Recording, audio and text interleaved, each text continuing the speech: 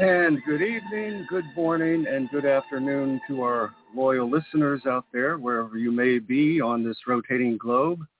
We sometimes refer to as Mother Earth. Mother Earth will be part of the discussion tonight because these ET experiments may be tapping into the Earth's aura, otherwise known as the Schumann resonance. And we'll get to that a bit later. First, I got a few shout-outs. And the first one goes to, my name is Jonathan Womack. For those who are not familiar with me, Richard is out tonight. And I want to send a shout-out to him. He's in New Mexico. They have these wildfires going on, and the valley where he lives is full of smoke and other unhealthy particulates. So his voice is... it's not so good. He's having a tough time. So I'm going to fill in for him tonight, and hopefully he'll be back tomorrow or at the worst next weekend. And I also want to send a shout out to our friend and colleague, Georgia Lambert. She's a regular on the show. Wonderful lady. We love her dearly. Today's her birthday, so happy birthday, Georgia. And good health and wellness to you. And thirdly, I want to send out a private shout out to my mother. Her birthday was about 10 days ago. She turned 90. And we had a big party 2 weeks ago at the local church. And it was like 75 people. And it was really fun and cool. But she was hoarse afterwards. And the next day she couldn't talk. And now 2 weeks later, she still cannot. She hasn't got her voice back. So let's send her a get well wish, and hopefully she will get better. So tonight my guests are Maria Wheatley, David Sarita, Thomas Mathers, and we're going to continue our analysis of these ET receptions that we've been getting since December. So for those of you who are new, we sent a signal out to Oumuamua, an encoded message. We got some crazy message back. And we've been repeating this, sending the signals from Stonehenge, courtesy of Maria Wheatley.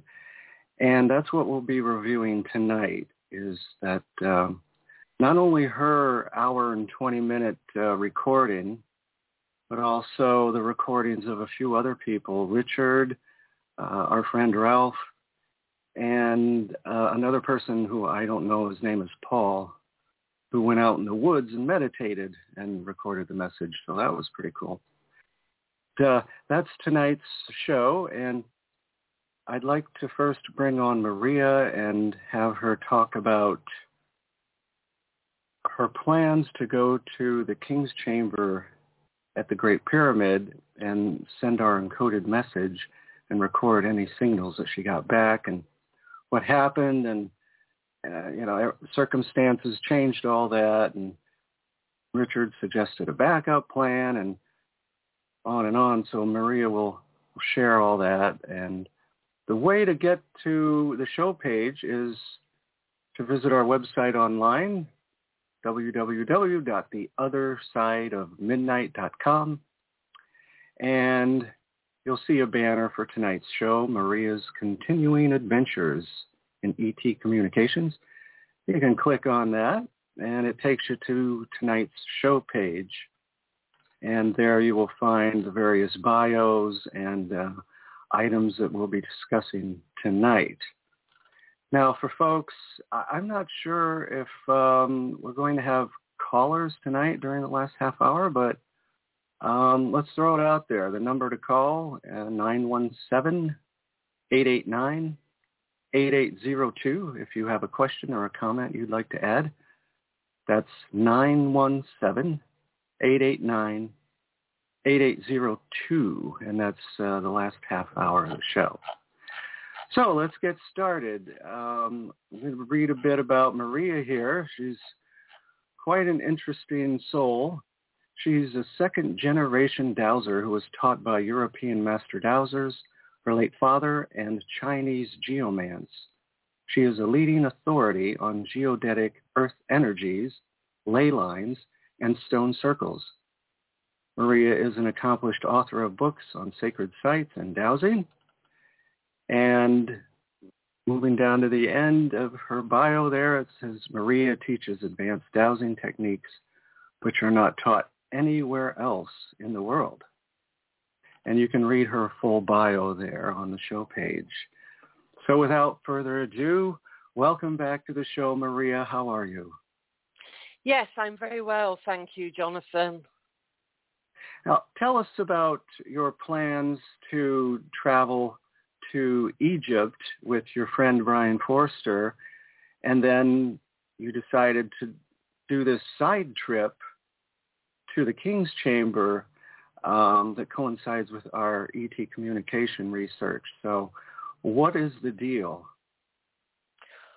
Well, I was due to fly out to Cairo to join Brian Forster and Patricia Ariane on a tour that was going to be from the 18th of March, which happened to coincide with my full moon birthday. And we were going to be traveling around all the sites of ancient Egypt until the 1st of April. And I was thoroughly looking forward to going to Egypt, as I always do. But a few days before departure, unfortunately, I tested positive for COVID and came down with COVID-like symptoms, which came on quite fast. Just a few hours after texting Patricia Ariane, the main organizer of the trip, she too came down with COVID. And the following day, Brian Forster contacted me and he tested positive for COVID. So there was no way I was going to be able to join the tour, and nobody really could join the tour due to COVID. I've never been on a tour before where all of the tour leaders become ill, so it was quite something. So the trip, as far as I was concerned, and Brian and Patricia, was a no-go. Yeah, what are the odds of that happening? They're fairly astronomical. So your feeling was that this was a good thing, and you mentioned that you had some sort of, I don't want to say apparition, but you felt like maybe you received a kind of paranormal warning from your father. Is that true? That's right. I was having paranormal activity in my house for quite some time. Communication mainly through my lights. I have, side lamps like we all do, and fairy lights in my home as well. And each time I was talking either on the phone or even text on my phone about Egypt, the lights kept flashing on and off quite dramatically. So I felt that something was, going to be amiss, as it were. I didn't think it would be my own health at all. But yes, it was very strange, and the tour was saved by a lady. They had to fly in from America who took over the entire tour, and they've never in their experience known all of the tour leaders to go down. So something very strange was happening, in the ethers, as it were. Wow, that is strange. And I also want to mention that Cynthia is with us tonight in the background, and if you want to jump in, Cynthia, feel free to do that, because I really miss having you around on the show. So now, what were you expecting if you did make it to the King's Chamber? Did you have expectations in regards to sending and receiving radio signals?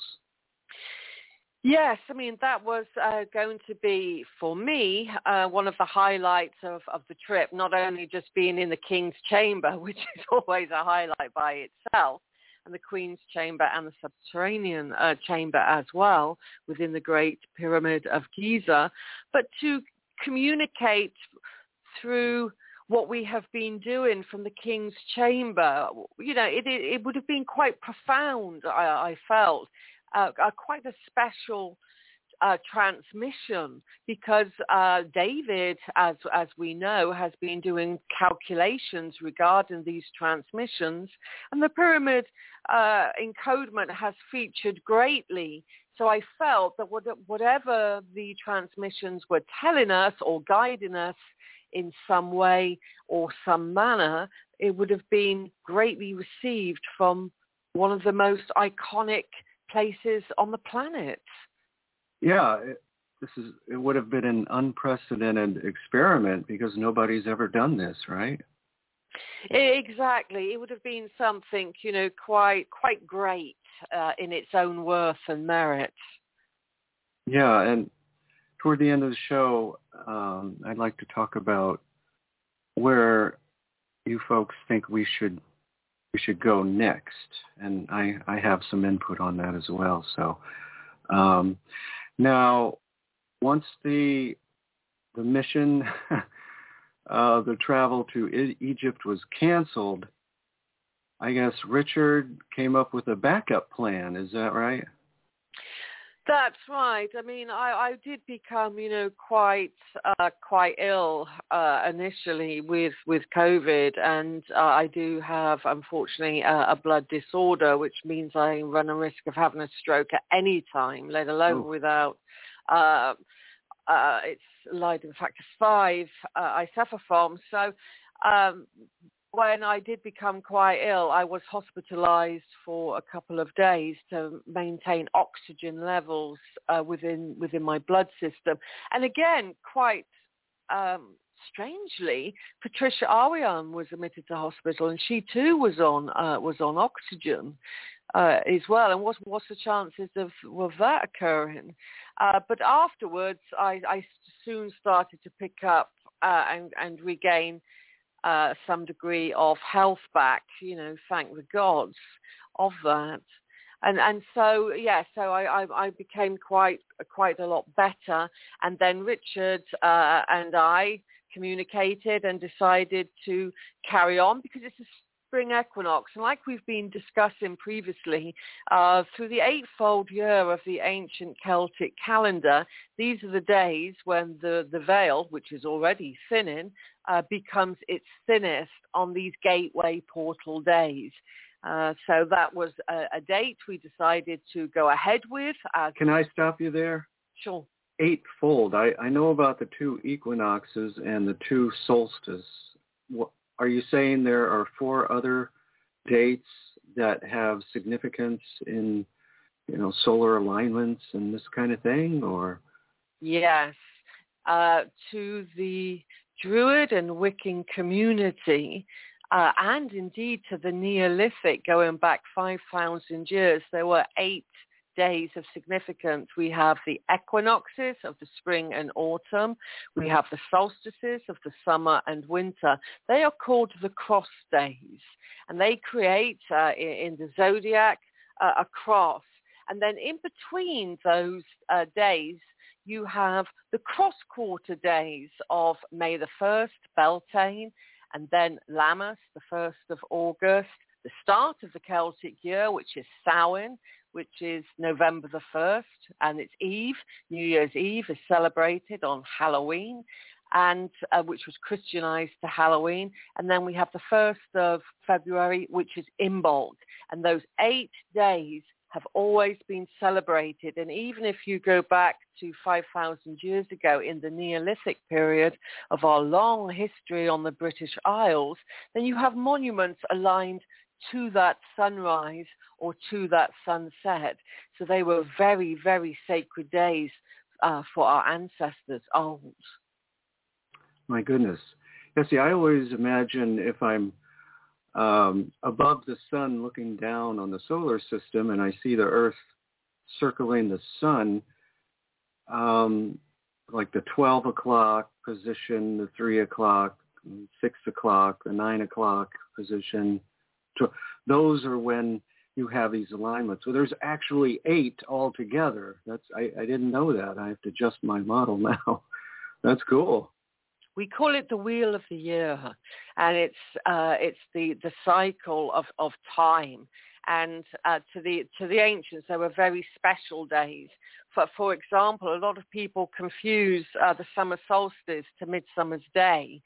They're two separate events. The summer solstice is roughly around the 21st of June, but 3 days later, the sun starts to sink a little bit lower. That's Midsummer's Day. And Midsummer's Eve is a point where the sin is at its most thinnest. The veil is at its most thinnest, rather, and that's a very sacred day. So you have a few little days in between the eightfold year, but they're very sacred times. Yeah, that's cool because that all fits in with Richard's hyperdimensional physics, that the rotation of the planets around the sun is affecting the torsion field, which affects all of us on Earth, and it's a very mechanical thing and scientific thing. It's not anything bizarre or, astrology, there's really something to it. And so Richard's idea was for you to grit your teeth, get out of bed, and go down to Stonehenge on the equinox and salvage the experiment. Since you wouldn't be going to Egypt, he asked you to go to Stonehenge and send the signal. Is that right? That's right. So we decided that we would go to Stonehenge, which is always a pleasure and a grace anyway. I mean, it's a wonderful, wonderful landscape. And I have been there, I don't know how many times, hundreds of times. But each time I go, it has its own signature, its own energy on a particular day. So it's always a pleasure. Although getting out of bed at 4 o'clock in the morning when you're not feeling too good was something, but yes, it was a very still day here in the UK in the wonderful kingdom of Wessex. So it was very still, and there was something it felt quite a special day. It's a special day anyway, but there was something in the back telling me it's going to be a special day. So it was a pleasure going to the Salisbury Plain.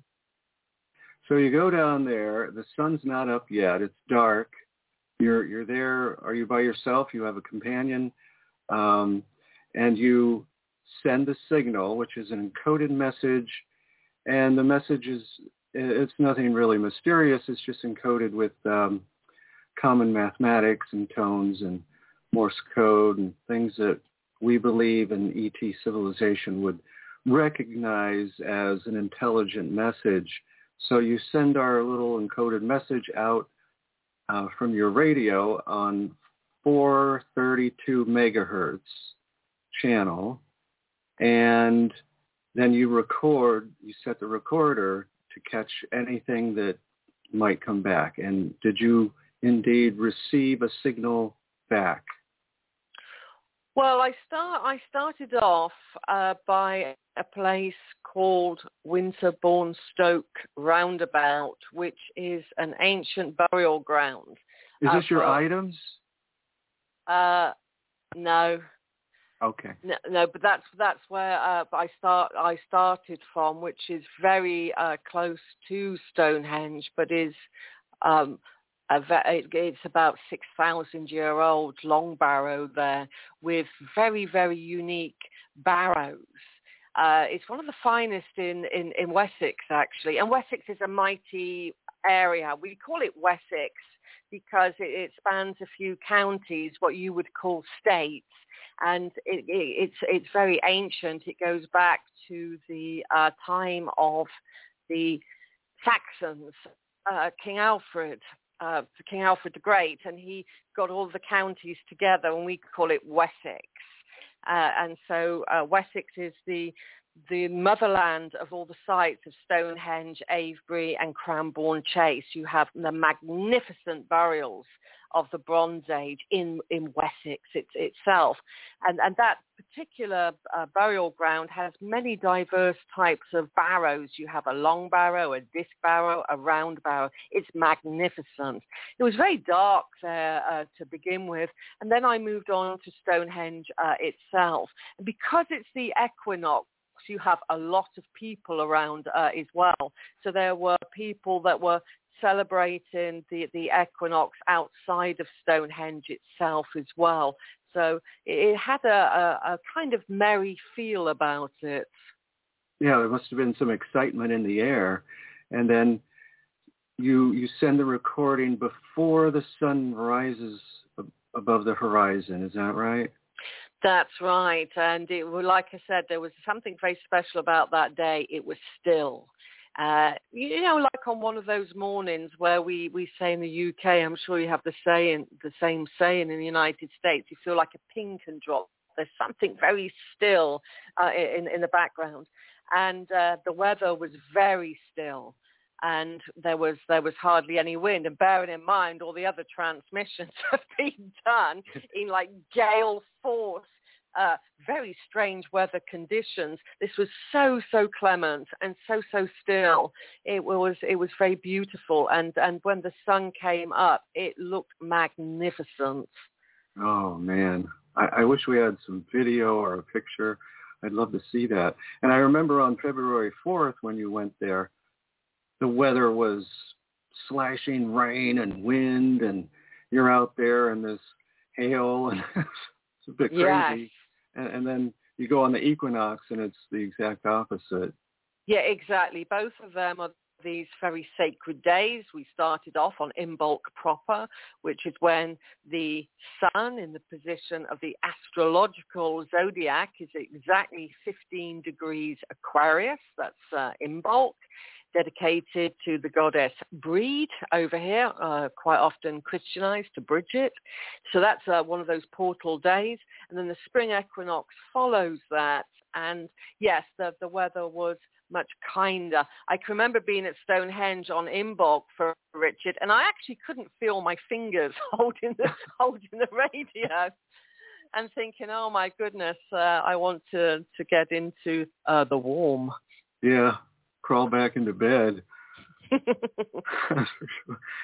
Now, I want people to understand that this is an experiment that's never been done before, and the results are something that's never been heard before either, because I believe that what we are hearing in the reception that you recorded is the ringing of these stones, and that the various stones ring at different frequencies. There's some that are ringing right around 432 hertz, and then others ring higher. There's a couple of times during this 1 hour and 21 minute recording where it sounds like all of the stones are singing, but all throughout the 1 hour and 20 minutes, these tones come and go where you get this woo, woo, woo, woo, woo, woo, woo, woo, woo, kind of thing where you can hear the stones ringing. And to my knowledge, this has never been done before, and no one, I would say no one on earth today has ever heard the stones ringing in this way. So when I heard your recording, Maria, I was like, whoa. And in one of my items, in fact, I put a picture of an Indian singing bowl because it reminded me of someone taking that wooden handle and they run it around the edge of the singing bowl, and the bowl vibrates and makes this wonderful sound. And it just sounded like Maria took this wooden handle and she's ringing it around Stonehenge, right around the rocks, and it's vibrating just like the bowl, and it's making this sound. And that's the impression I got when I first looked at your recording. But you probably didn't hear that when you're recording. Were you listening to it as it's recording, or did you hear any of that during the experiment? That's absolutely phenomenal what you're saying. I mean, this is a world first. I mean, most people that go to Stonehenge see the stones. They don't hear the stones. So that's very, very remarkable. And I've only ever heard the stones at Avebury ring once, which I'll describe later. But for me, listening to the radio and the recordings, I didn't hear anything ringing. The one of the radios was kind of going quite wild at one point, and I was thinking, what's going on there?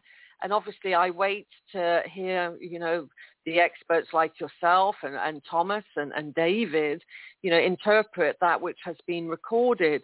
So for me, I was thinking something is happening, but I had no idea that the stones, as you described, were chiming, as it were. That's incredible. Well, it makes me wonder, because you say there's a ley line that connects the Great Pyramid with Stonehenge. They lie on this.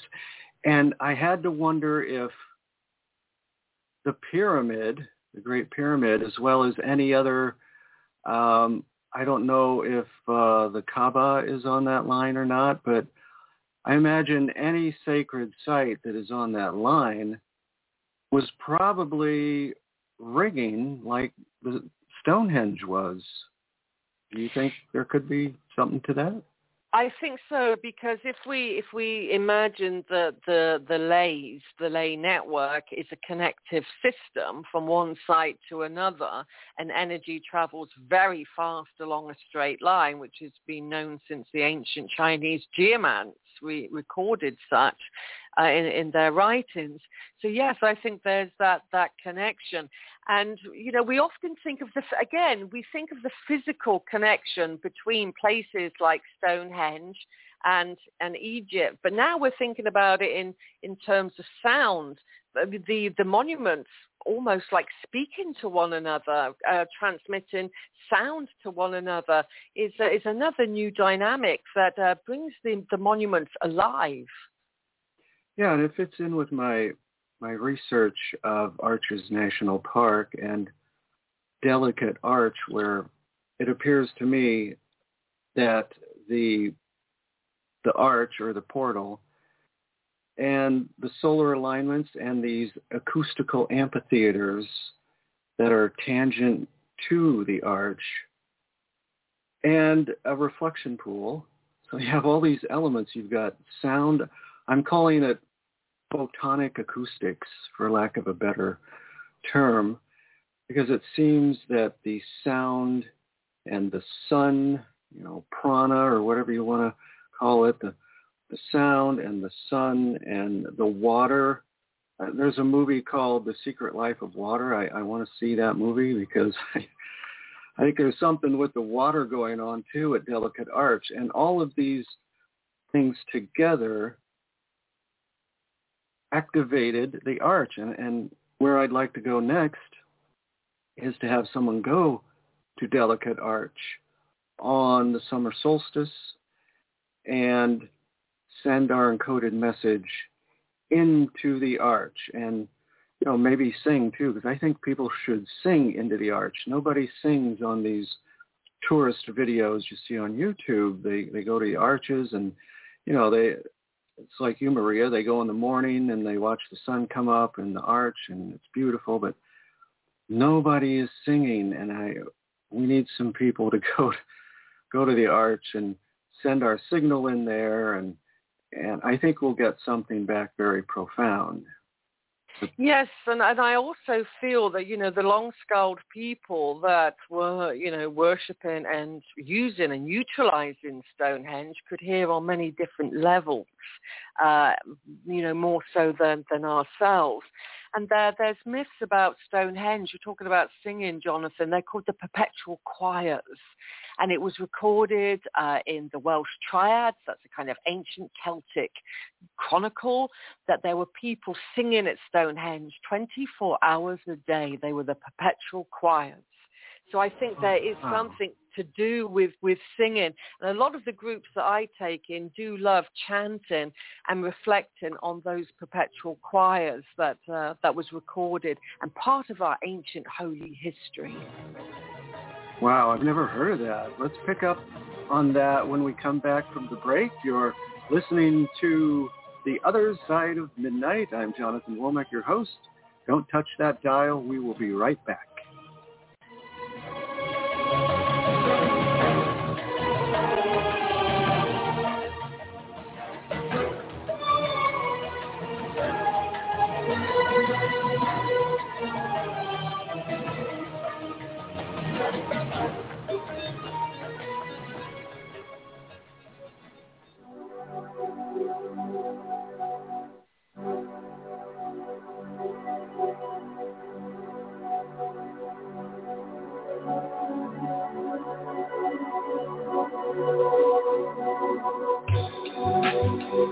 take a look at what is going on with us now. You have vax or no vax. You have mandates or no mandates. You have pharmacies who are not allowed to make prescriptions on substances that they don't, that Big Pharma doesn't want them to have anymore. Somebody's in control of something. There's going to be a time, follow the money, where you're going to say, hey, something really inappropriate's gone on here. We're being controlled. I mean, it's one thing to have mandates and all this, and another thing to shut people up who say, I would like to talk about this a little bit. No, you don't. You're not going to talk. And so we have, people like Dr. Mercola being shut down. That is not us. That's not how we operate. People ought to at least be allowed to have an opinion and state the opinion. And have say, I'd like you to know that a good immune system is going to help you. So here are the things for a good immune system. But I'm sorry, you can't buy them anymore because we're not allowed to. So something's going on. So that, my friend, is going to be exposed. That's another thing that you're seeing for a while, and it won't last forever. So it's there now. But believe me, it ain't going to stay because the light's going to be turned on. Just like the abuse of that I've just talked about both women and kids with priests and all, it's here in an ugly way, and eventually it's going to be seen. Pride says there'll be revelations, or maybe even a movie about it. It's going to be the same thing that happened when we found out with tobacco, that they were, of course, addicting our children, and they had a cartoon, and they knew that it caused cancer. And you know what happened with that. We basically shut that down, and now we don't smoke anymore. Hi there, this is Lee Carroll. I want to tell you about the other side of the news. In these days where we're not really hearing much good news, or perhaps even what's really happening, that's where the other side of the news is different. And in that, you're going to hear not only controversy, but you're going to hear great things. There are going to be joyful things, too. I just got done with one of the broadcasts, and I encourage you to take a listen with myself and Monica. But the other side of the news, that's what we need more of in these times.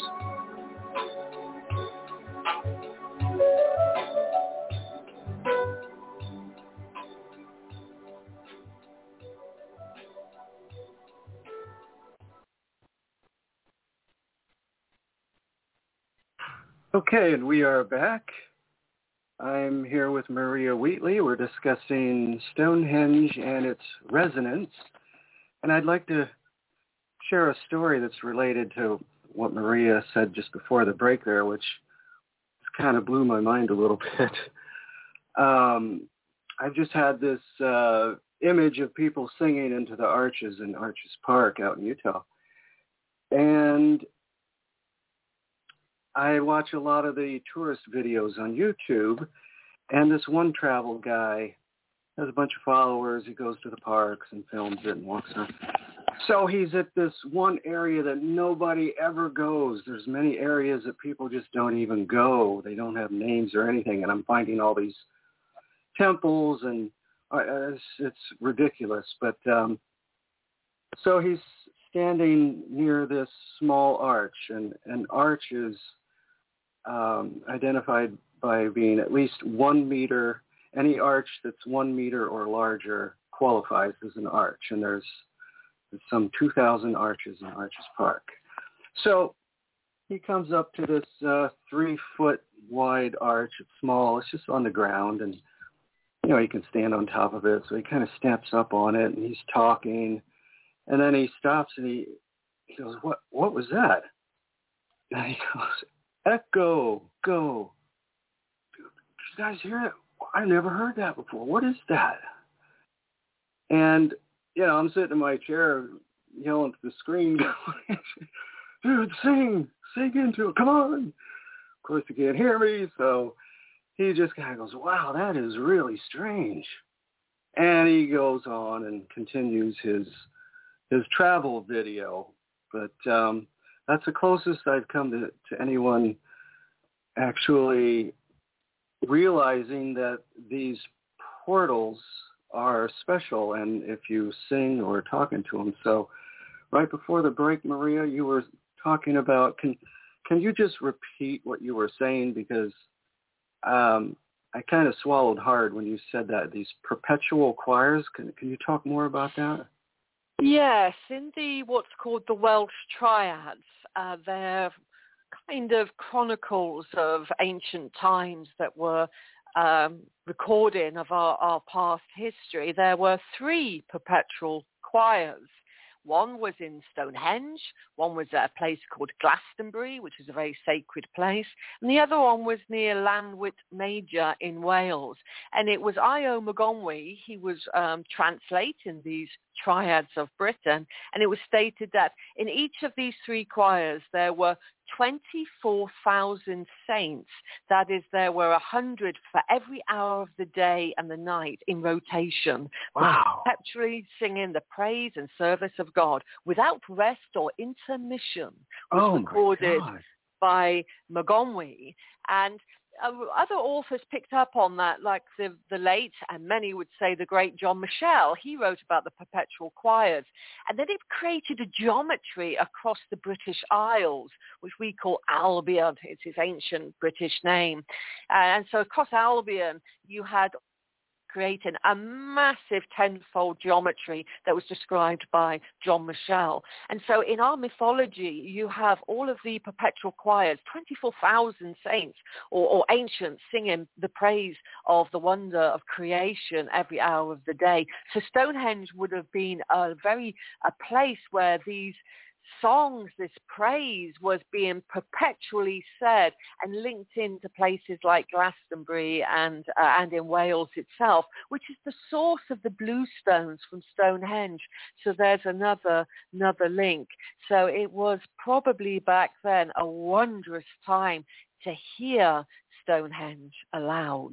Oh my gosh, that is incredible. I never knew that. And you just wonder if the stones were ringing like they are in your recording, and if it was actually audible to the naked ear. I wonder if that's even possible. I don't know, because we're hearing these ringing on your recording. We're actually hearing it ring through the ether, as opposed to 3D time space. But I don't know. They're definitely ringing, though. They are resonating like crazy, and we'll get to that in a bit. So why don't we bring in David Sereda next and get his take on some of this here. And David, as our regular listeners know, he's a regular guest on the show, and he's been providing some very fascinating data these past few months. And his items are there on the show page. You can check them out. So, David, do you want to add anything to what Maria has said? Oh yeah, I want to take people through kind of a visualization of the speed of sound and the speed of electromagnetic energy or radio frequencies, and the speed of sound in air. So you imagine a stone is ringing, and the speed of sound in the air would travel at 767 miles an hour. However, the speed of sound through the Earth's crust and actually through granite is about 13,000 miles an hour. And then the speed of sound in water is about 2,800 miles an hour, for example. Wait a minute. Hold it. Back up a second. The speed of sound, or Mach 1, is 767 miles per hour. Yeah. Miles per hour. But when sound moves through a medium, in fact, the more dense the medium gets, the faster it moves. So it moves at over 13,000 miles an hour through granite. And bluestone would be approximately the same. In fact, the more dense, like tungsten, would be the fastest metal that sound moves through. That's why when you ring a metal bar, like an aluminum bar, the vibrations are. I mean, I've spent a lot of time on this, physically working with different metals and measuring the frequencies that it acoustically gives off, but also calculating how long a piece of metal has to be to produce a particular frequency. And when you get into shorter pieces of solid material, the frequency gets higher, but it's the resistance to which impedes upon that incredibly fast frequency in a solid material. Actually, the shorter it gets, the resistance increases. So it's really an amazing science. So try to visualize why the stones are sitting in these open plains instead of, on a rocky hillside. And try imagine when you drop drops of water, or drop pebbles into water, you get all these waves traveling away from, in a circular fashion or a holographic fashion, around where you drop the stone in the water. Don't forget the underground that Maria talks about, these underground aquifers. I'm imagining the sound must go through the earth down into the underground waterways, right? Well, yeah, the water moves about 4.3 times as fast as through the air. But then when you get into for example, a seismic wave is a sound wave because it's a pressure wave. They're moving over 13,000 miles an hour. So that means it goes halfway around the planet in 1 second. But then an electromagnetic wave, which generates the Tesla-Schumann resonance due to lightning strikes stimulating electromagnetic waves, they'll go around the planet over 7 times a second, right? So that means that the speed of sound in the solid crust of the Earth, imagine when a seismic event occurs, all these erect stones from Karnak in France to all the megalithic sites to Stonehenge, they're vibrating, and in response to that super fast wave moving through the Earth's crust. Yes. And then because they're piezoelectric, they'll give off a radio wave because they are semiconductive and conductive material stones. When you vibrate a crystal, it emits a radio frequency. Now, here's where it gets interesting. In reverse, if I stimulate the stone with a electromagnetic frequency, such as using the radio at a particular frequency, we're sending out these transmissions, then the inverse happens, but it's much weaker. It's very, very weak, but the inverse happens. That's reverberation, right? So sound has pressure, it has particle velocity, it has sound intensity, sound power, sound energy density, and it has acoustic impedance and audio frequency. That's sound. But sound is a pressure wave, which means like in space where there's an extremely low density environment in space, you can't hear sound acoustically because there's not enough resistance to create pressure. Right. So the inverse of pressure. So what I'm trying to say is, inversely, when you vibrate a stone, it emits an electromagnetic holographic wave. Now notice again, these stone structures are sitting on these flat plains, and they're not, which means it's a very clean environment for them to radiate out a holographic picture of themselves at the speed of light, because that's what piezoelectricity response would be. But then the sound wave that moves through the earth that can stimulate those stones is going almost 13,000 miles an hour. And then if the stones were sitting in an aqueous environment, then that would be somewhere around 2,900 miles an hour. So sound is a bit of, it's quite, there's all these differentials to its function, meaning that one wave is traveling in the air at 767 miles an hour, then your electromagnetic response is the speed of light, and then your pressure wave going through the through the Earth is around 13,000 miles an hour. So what you're saying is that not only is the Earth covered in these ley lines where energy flows, there are also all these stones and places are connected by sound. Well, exactly, because because if you ring one, you're going to ring all of them, because they're sitting erect above the surface of the Earth on these flat plains. And if they were buried into hillsides, they wouldn't produce the resonance that they would with these stones, poking out above the surface of the Earth. So I think that it is like a giant musical apparatus in a way, frequency musical apparatus, and they are functioning, and now I can understand how they're connected. Like, I did an experiment. I went to Arches Park with my kids and my wife years ago, and we were measuring the circles in Chaco Canyon with a Leica laser, and I found a perfect Holy of Holies, and which is let me go back because when we're talking about the Great Pyramid's King's Chamber and Queen's Chamber, the King's Chamber is 10 by 20 perfect cubits, the perfect cubits that I've mentioned on the show earlier, which is 20.601 inches per cubit. Now, that's the same measurement as Moses' tabernacle, which consisted of a rectangular 10 by 20 cubits, which was called the Holy Place, and the Holy of Holies was 10 by 10 cubits, perfect cubits, which is the same measurement as the Queen's Chamber in the Great Pyramid, exactly.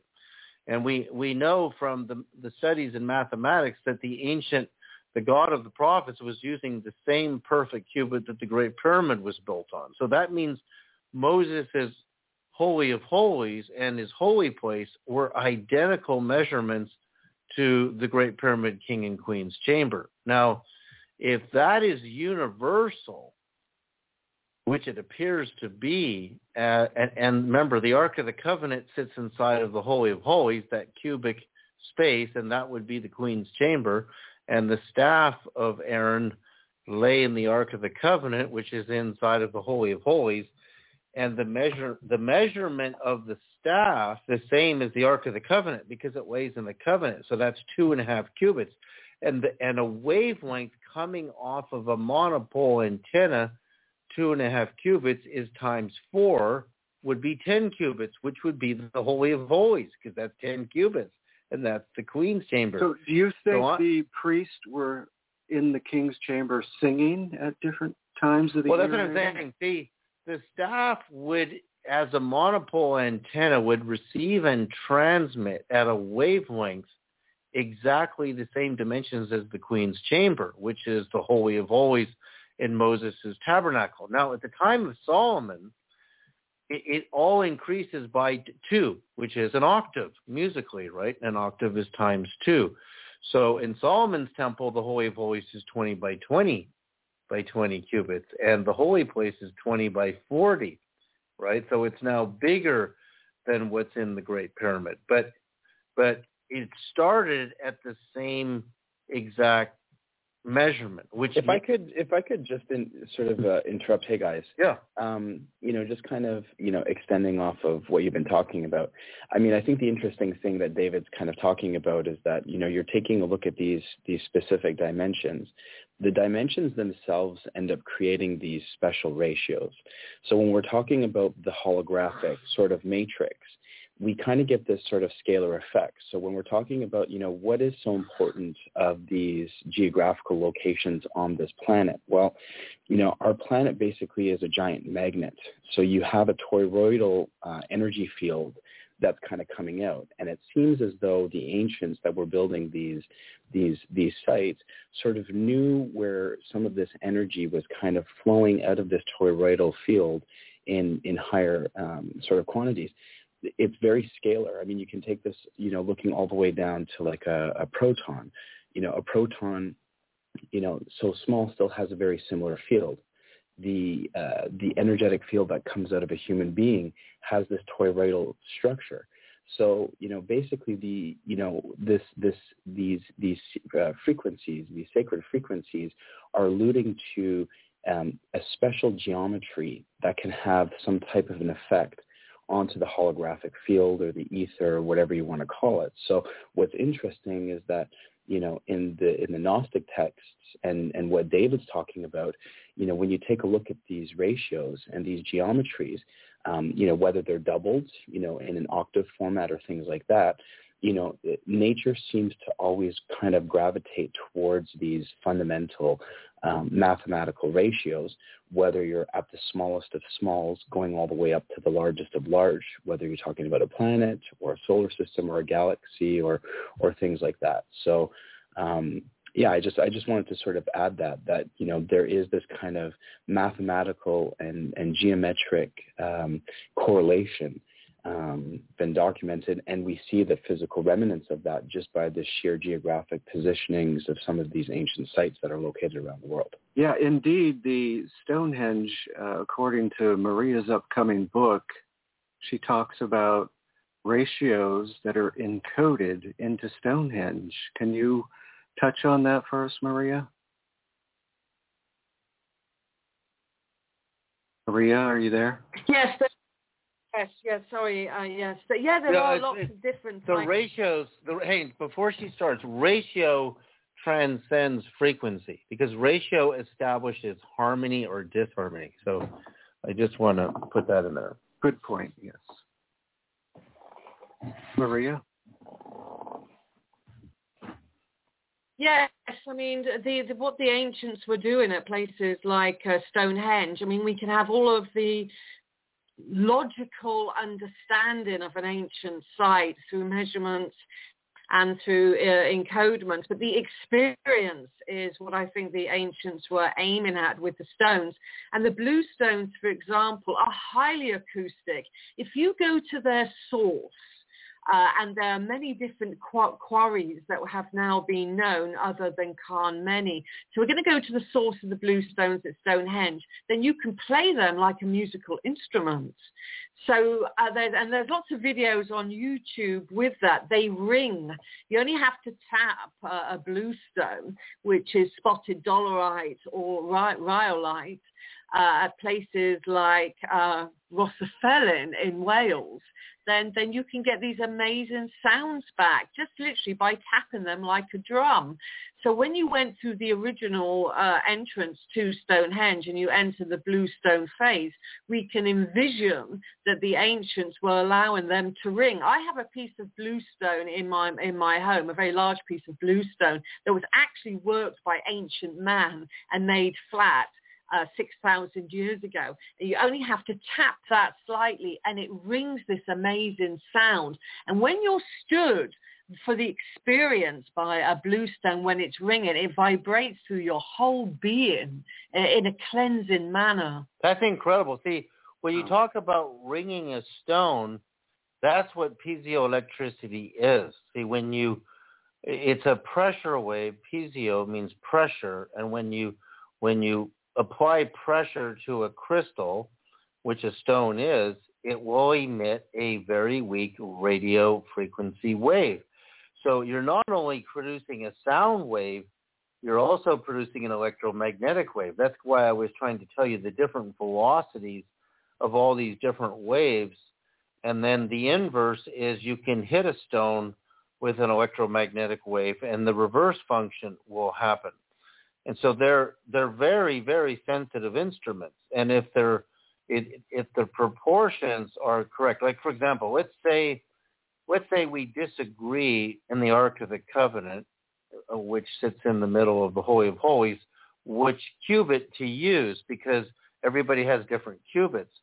It actually doesn't matter because your ratio remains the same. So if I use a 16-inch cubit or an 18-inch cubit or a 20.601-inch cubit, and the arc is 1.5 by 1.5 by 2.5, it doesn't matter the unit of measure. The ratio is 1 to 1.66666666, and that remains the same regardless of the measure. And it's the same in a way with proportion of frequencies. If your proportion is correct, it's still going to sound harmonic. I've actually tested this with tone generators. You can come up with any fictitious number for tone number 1, and as long as tone number 2 and 3 are proper proportion, it's all going to sound wonderful. It's really amazing how that works. Now, when we were in Chaco Canyon and went to the Arches Park, my family, and we pitched our tent right, in the campground, right where some of the most beautiful arches are. I took a string and I used a Leica laser. I did this exact, and my kids and I set a circle of stones in a holy of holies, and I pitched my tent right in it, and I meditated in my tent that night. And this was such a psychedelic experience. I mean, this is fully psychedelic and visual, but I'm not using any plants or anything like that. I'm just meditating. I was able to travel through the arch, and on the other side, I went to actual paradise. It was paradise earth. I was in a whole other world. There was all these beautiful colors everywhere, tremendous bliss and ecstasy, and then I would come back to our side. And then it would be the same boring earth that we have now and the same world government leaders. Then I would go to the other side of the arch, and I was in this paradise earth place.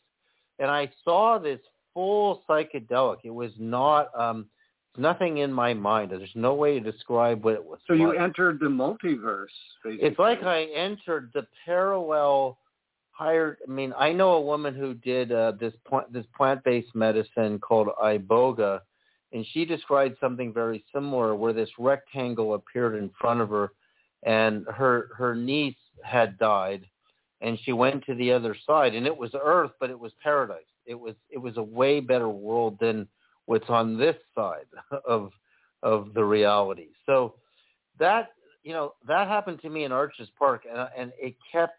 I could go forward and backward in this full psychedelic vision, as if somebody gave me the best plant medicine on earth, but they didn't. All I did is put the circle.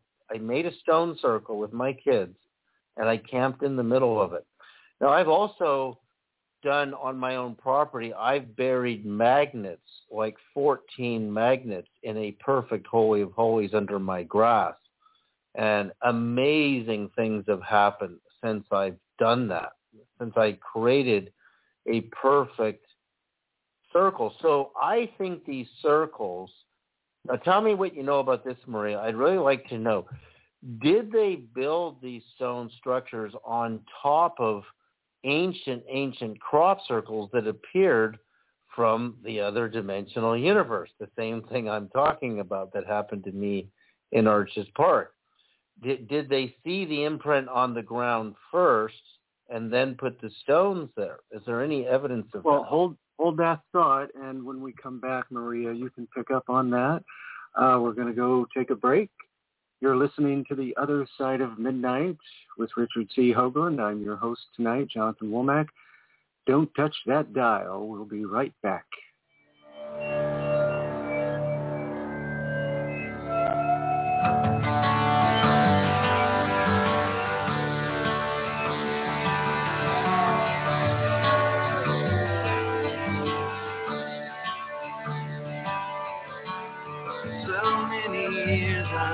Asleep, my eyes wide open, wouldn't peep. Truth out of sight is out of mind. I had no idea that I was blind. But then I woke up, and I came out of a coma today. Yeah, I woke up.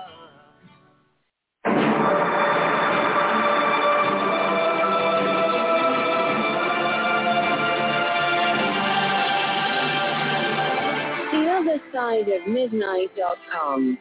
Join Richard C. Hoagland and an array of fascinating guests as we explore real-world topics and events through the lens of hyperdimensional physics. Join Club 19.5 to gain access to hundreds of archived shows. Only $9.95 per month. Listen in each Saturday and Sunday to the most compelling and thoughtful broadcasts heard in over 160 countries around the world. Real research, real data, real science. The other side of midnight.com.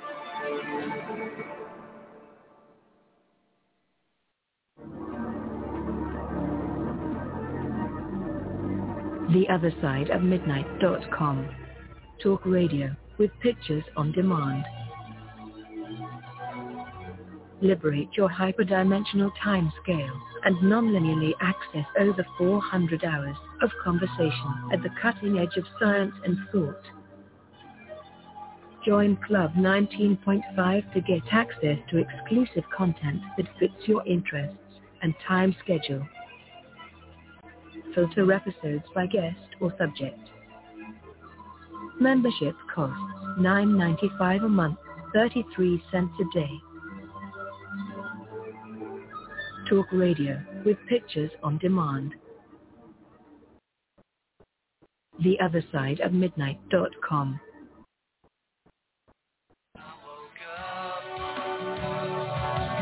And I came out of a coma today. Yeah, I woke up. And I came out of a coma today. Brought me out of my sleep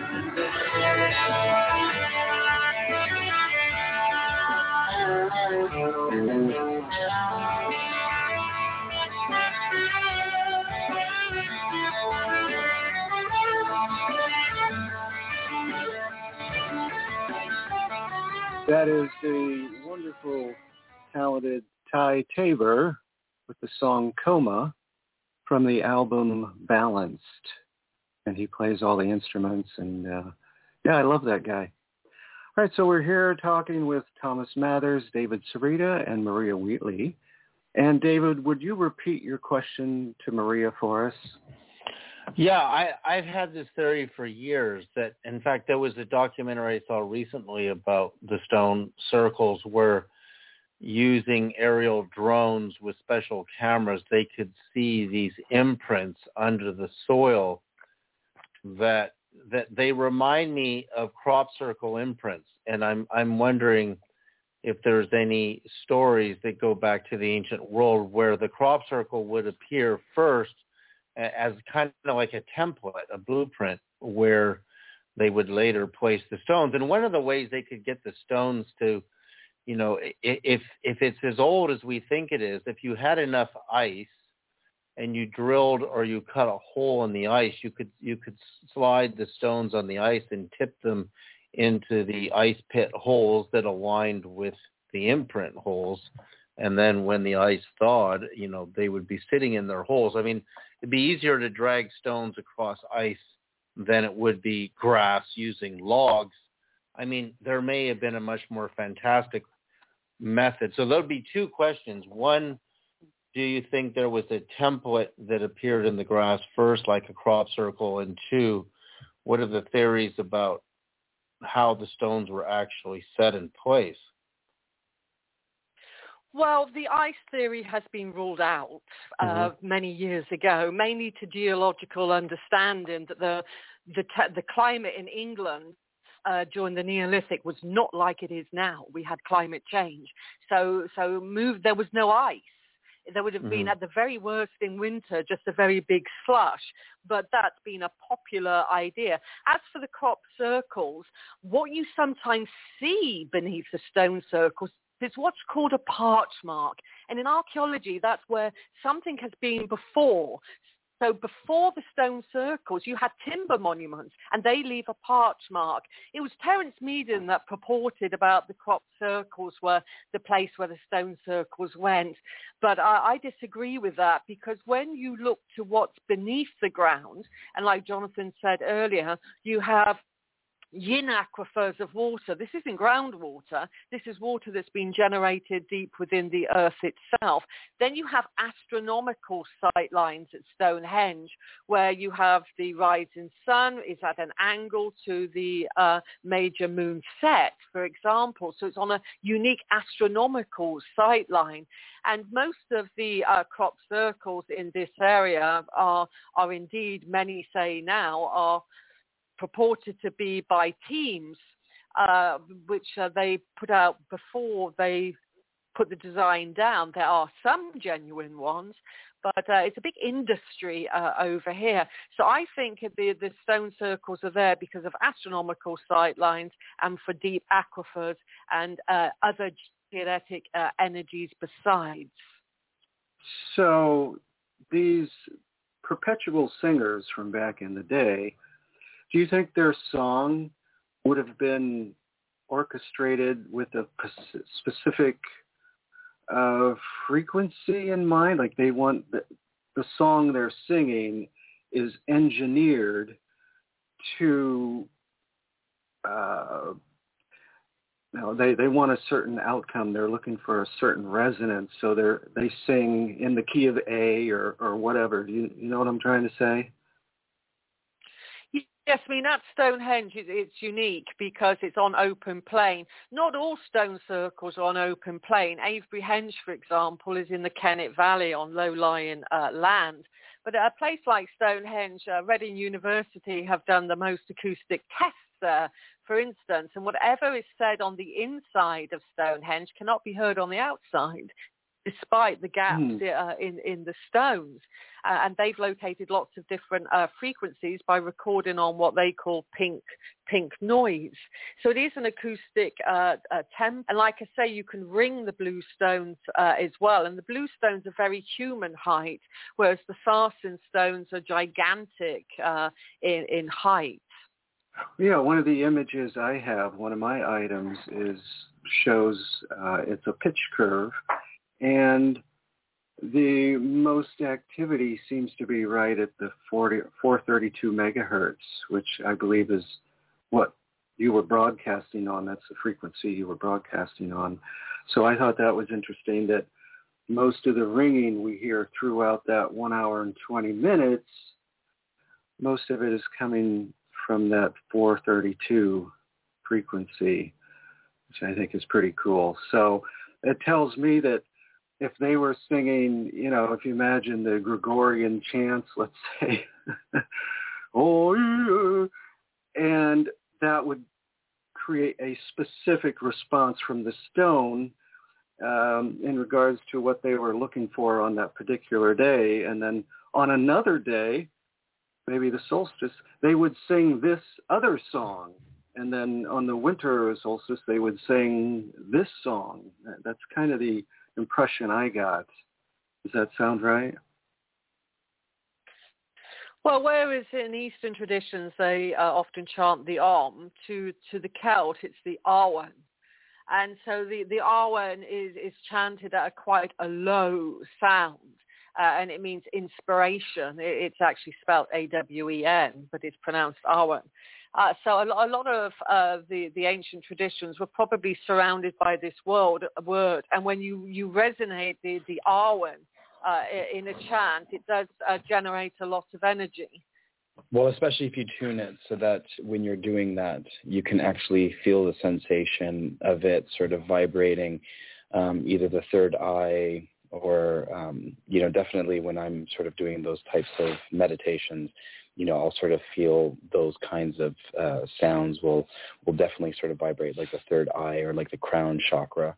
But you can kind of sort of find, that sort of resonance in your own body. And they do tend to be kind of around those tones that you hear people, chanting. So, lots of different cultures, seem to kind of gravitate towards that type of thing. And definitely if you take a look at things like Hemisync from like the Monroe Institute, that type of vibration when you're doing, kind of getting into the deeper levels of a meditative state are kind of, based off of those type of like a body resonance and a body harmonic. Thomas, do you want to go through your items? Yeah, sure. So, yeah, for sure. Yeah. So this, let me just kind of pull them up so we can kind of follow along. And to get there for our listeners, in case you don't know, just go to theothersideofmidnight.com, click on tonight's banner. That takes you to our show page. And then there are fast links to Thomas and the other guests. So your item number 1. Yeah, so overall,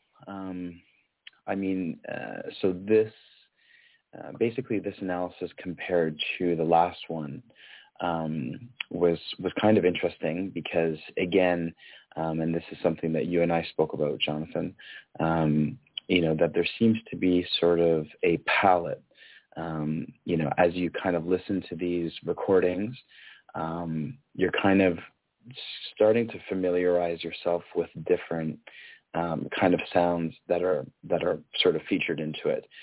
So over the course of the last, couple of radio shows where we've been featuring some of the, playing some of the audio from the recordings, you can hear that, first and foremost, it's very energetic.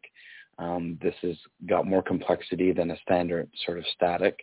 But what's interesting is that with these longer recordings, which we had really, really good success with Maria's last recording at Stonehenge, where we identified a little bit of a voice and some other really interesting tonal frequencies that came through that definitely seemed to be different than what you would sort of think about, either a natural sort of radio bounce or, a natural harmonic distortion being picked up from the radios themselves. Yeah. So I went through this last night, and again for the listeners, basically the process that Jonathan and I have been sort of going through with this has been to look at the frequencies through some type of a visualization, through a spectral analyzer, and then we've been processing the sounds through different types of algorithms, looking for Morse code. But really the most success has really been just to be patient and to actually just listen to the entirety of the recordings, because that's where these things really kind of start to stand out. And that's kind of what happened last night when I was going through Maria's last recording. So if we play the baseline example number 1, this is just to kind of give you a sense as to what they generally, you're kind of listening to. This, if you kind of skim through I think the last recording, this one was about 75 or 80 minutes long that Maria was able to record. So you'll get periods of time where it's really just kind of doing this.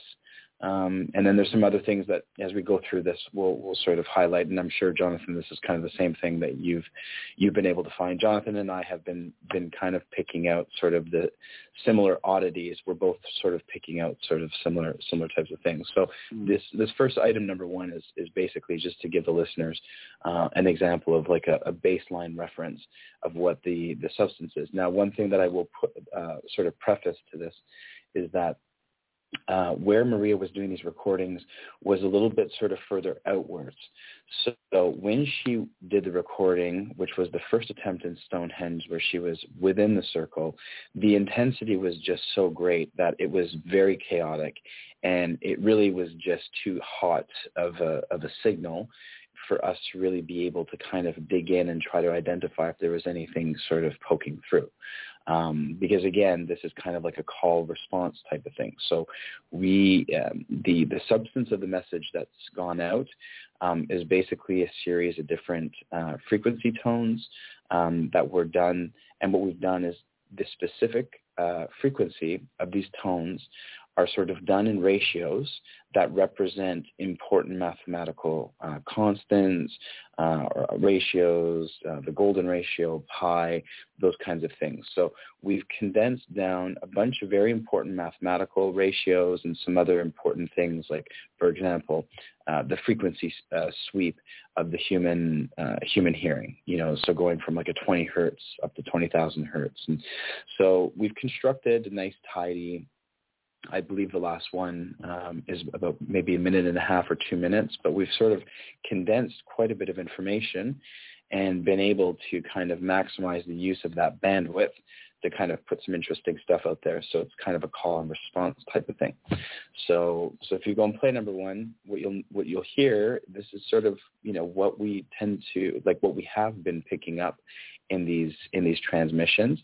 But the nice thing is that where she was located for the last one, where we got some amazing finds from, and where she did this one as well, I believe, is a little bit further out. So the intensity is not so great that it's masking any of this interesting other stuff that are, let's just call them oddities right now, and that we're trying to find some sort of order or logic or things to them. And there was definitely, as we kind of do this live, there's some interesting numbers that popped up, and I'm hoping that maybe as we kind of go through this, David, some of these numbers maybe will kind of resonate with David. So let's start off with the baseline example, and then we'll kind of go through and I'll explain to them. And this, again, kind of stretches from the very beginning of a recording, because there were some interesting things right off the bat, and then like all the way until almost the end of the 80-minute recording. So. Well, number one, your item number one is an image, right? Oh, sorry. I'm looking at the SoundCloud link that has all of the different the different sort of files. The image that I sent was basically just for people to see what the spectral, at least the spectrum analyzer that I'm using, for how I'm looking for these little spikes. Where we're seeing these tonal frequencies kind of coming in that are different than what else is there. So it's like a definite sort of spike, and these spikes are happening at different places. And this is where in Maria's previous recordings, we got pi. It was like 99% close to the value of pi, and some other interesting sort of numeric frequency values. But again, so maybe if you can go to the SoundCloud link and start off with the baseline example. Yeah, here we go. This is the baseline example.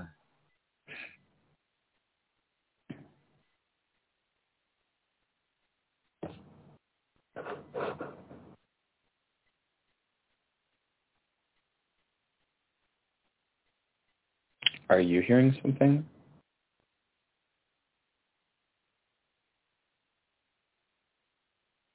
Hello? Yeah, we hear it. Oh, I can't. I hear it. You can't hear it? No, we can't hear it. All right, is anybody else hearing it? Okay, I'm going to pause. No, that. I can't hear it. You guys aren't hearing No. this. Okay. I think, Keith, you probably have to play it from your end. Okay. This is item 2. Item 2 and number Baseline. 1, the baseline example. Sorry. I got to cue it.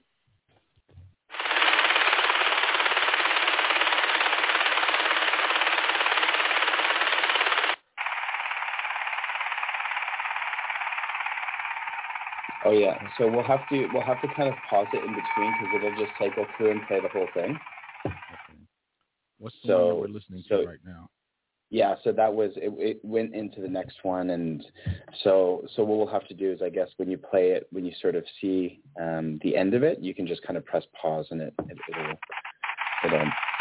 so yeah, so the first one basically, that kind of like almost helicopter sound seems to be this kind of recurring sort of sound that we're picking up.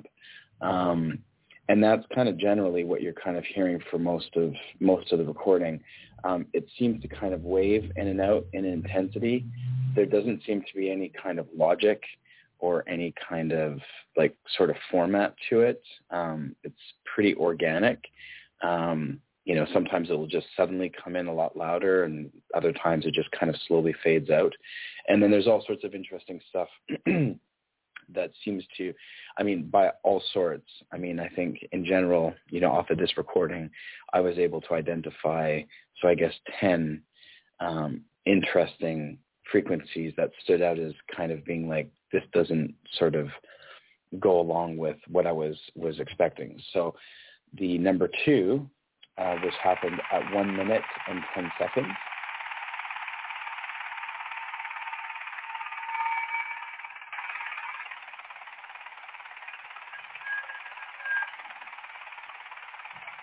Okay, you can press pause now.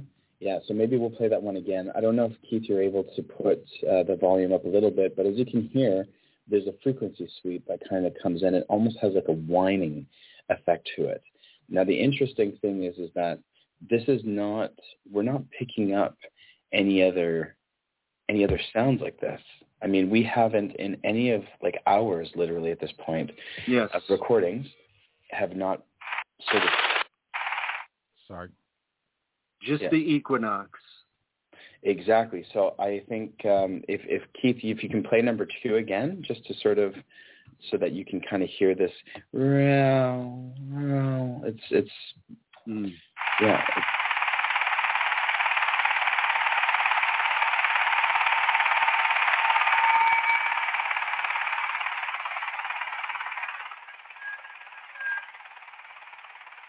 Okay, now if you press pause.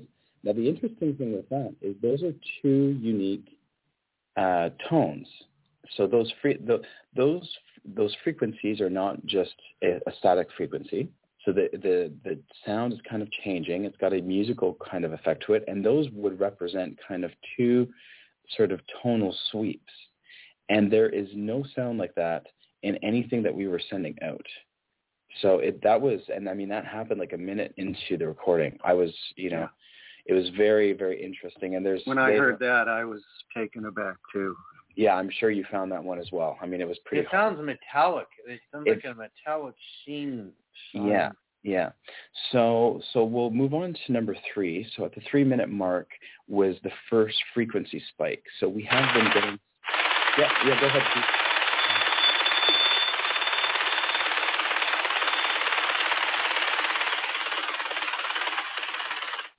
Yeah, you can press pause. So as you can hear, like out of nowhere, that sort of frequency comes in. Now, I mean, I think maybe a lot of people would be like, okay, well, that's really not that interesting. It just kind of sounds like, some distortion or something like some type of feedback. But the thing is that it's a very definite frequency that it's coming in, and it doesn't repeat itself. It doesn't happen again in hours of recording. So the value of that one came in at 3.52 kilohertz or 3,520 hertz. So I don't know if there's anything interesting about that number, David, offhand. Did we lose David? David? I must have stepped away. Oh, yeah, I'm sorry, my microphone was muted. It's close to a very interesting number. I wonder how exact your frequency analysis of that is. I mean, if put it this way, like I think there might be, after the 2, the 3.5 definitely.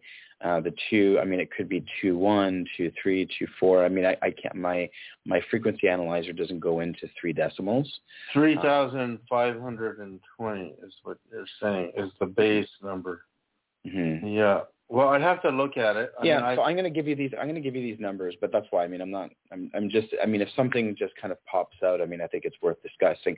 There's some other interesting ones that we're coming into that are actual chords and other 2-tone, which were the super interesting ones to me because the 2-tone frequencies are what we sent out. So it was that format.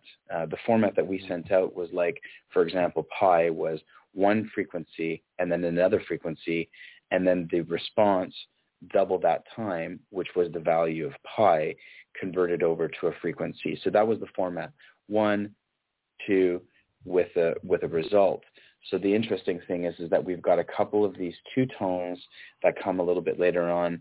And, I definitely think that, for the next attempt that I would like to recreate those tones, send them back out, and then send the response with us doing the division. But if you go over to, Keith, if we go over to item 4, the 4th sound. So this happened at the 7-minute mark. And this was the first time that we kind of picked up almost like a tonal chord. So this means...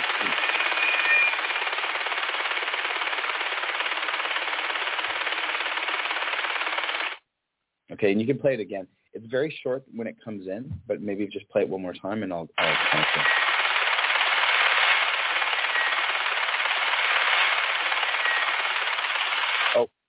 Sorry. Yeah, Keith, that was actually number 5. If you can go back and play number 4, please. That was the 2.4 one that I just played, I thought. It went to 5? Yeah. Okay. That was number 5. It's number 4. Yep. And that's it. So you can press pause. It's very, very fast. Some of these recordings are quite short because these little oddities kind of come in, and that's what we're sort of doing is we're listening to it, we're pulling these kind of areas that have these sort of oddities, and then we're kind of doing a deeper dive. So the interesting thing with that one, it was kind of one of the first tonal chords. It had a bit of a similar sort of texture and overall quality as the frequency sweep and whine, which has been a different type of sound that we've picked up from any of the other previous recordings. But the frequencies for that chord were 1.85 kilohertz or 1850 hertz and 2.43 kilohertz or 2430 hertz.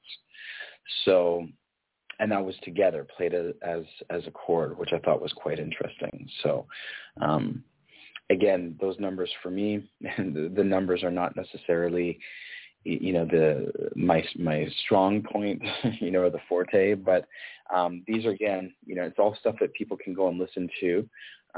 It's a SoundCloud link, and there's enough information here that people can go back and listen to it. And if anybody has any additional insight, by all means get in touch with the show, and we're trying to open source this. I mean, we're doing what we can in this kind of analysis, but if any of these numbers are kind of ringing a bell or sort of bringing something up, by all means, anybody out there, sort of come back to us with any other suggestions. So we'll move over to number 5, which we played before.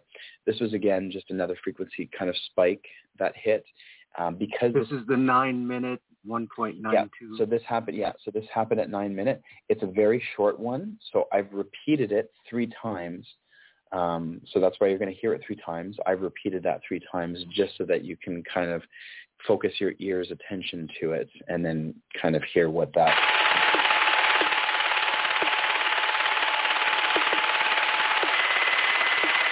Oh, that's number 6. That was actually number 6. If we can go back to number 5.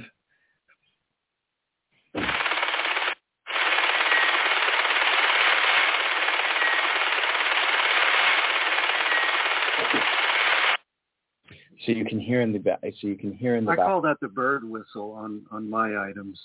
Yeah. So like in the so you picked that one up as well, Jonathan. That's I picked great. up like 40 on my notes. So then if we move over to number 6, these were the ones that I've highlighted were the ones that I felt like really kind of stood out the most. Mm-hmm. So if we move over to number 6. Yeah, we're coming up on a break in about 30 seconds. So. Okay. Oh yeah, let's go to break then. You're listening to The Other Side of Midnight with Richard C. Hoagland. I'm your host, Jonathan Womack. We will be back shortly.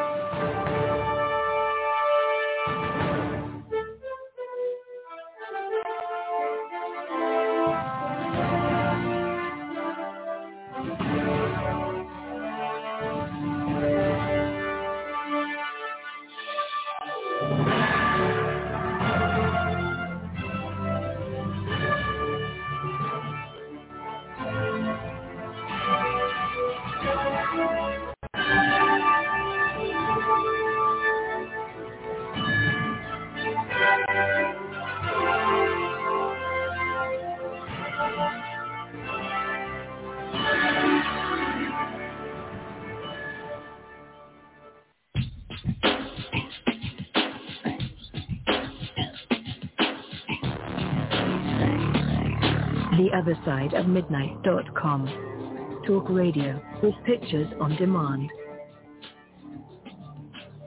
Liberate your hyperdimensional time scale and nonlinearly access over 400 hours of conversation at the cutting edge of science and thought. Join Club 19.5 to get access to exclusive content that fits your interests and time schedule. Filter episodes by guest or subject. Membership costs $9.95 a month, 33 cents a day. Talk radio with pictures on demand. TheOtherSideOfMidnight.com.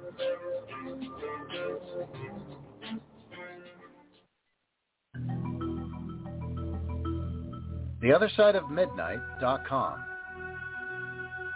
Tune in to listen to Richard C. Hoagland and his fascinating guests. Join Club 19.5 to get access to exclusive member benefits. Search the archives. Listen to past episodes anytime on any device. Membership costs $9.95 a month, 33 cents a day. Support the broadcast that provides you with the most interesting conversation available. Talk radio at the cutting edge of science and thought. TheOtherSideOfMidnight.com.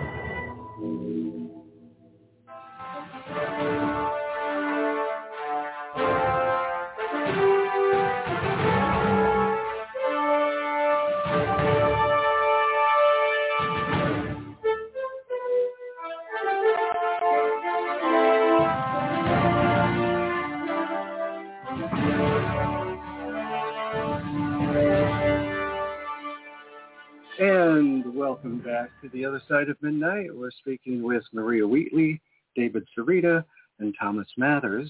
And Thomas is taking us through some of his items and oddities. So please continue, Thomas. Okay, so we'll pick it up again. So we'll go over to number 6. So I found we're jumping now from the 9-minute mark to 41 minutes. Between 9 minutes and 41, I didn't find there to be anything that kind of really stood out in a super potent way. And this just kind of goes to show that, you know, it's not like these things are happening very often. So, I mean, if you really take a look at how much of what we're highlighting is, it's probably a total of maybe 15, 20 seconds over the course of 80 plus minutes of recording. So the interesting thing with this one was it was a 2-tone, which again is kind of like the call and response that we've been doing with the transmissions. So if Keith, you want to play number 6, this is happening at the 41 minute and 30 second mark, and it's a 2-tone frequency. Give me 1 second. Yeah, no problem. Got my audio out of sync here. Okay, coming at you. I think this is right.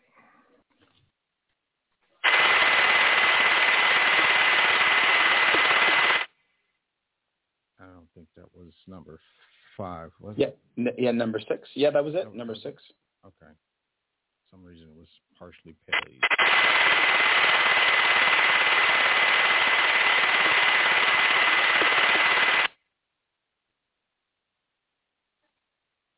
Okay, I didn't get the whole thing because it was started in the middle. Yeah, it sounded like it started halfway through. Because that was the second, that what we were listening to was the 2030 hertz. Okay, you want me Let's hear it again, Keith. Okay. Yeah, it's the sound card.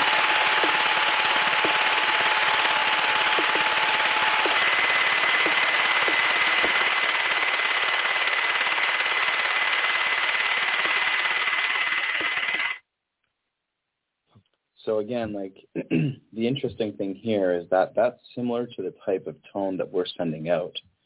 The thing is that like these sounds are playing for much longer than what is actually in the recording. The recording that we're sending out. And what we were hearing there that you want people to notice was the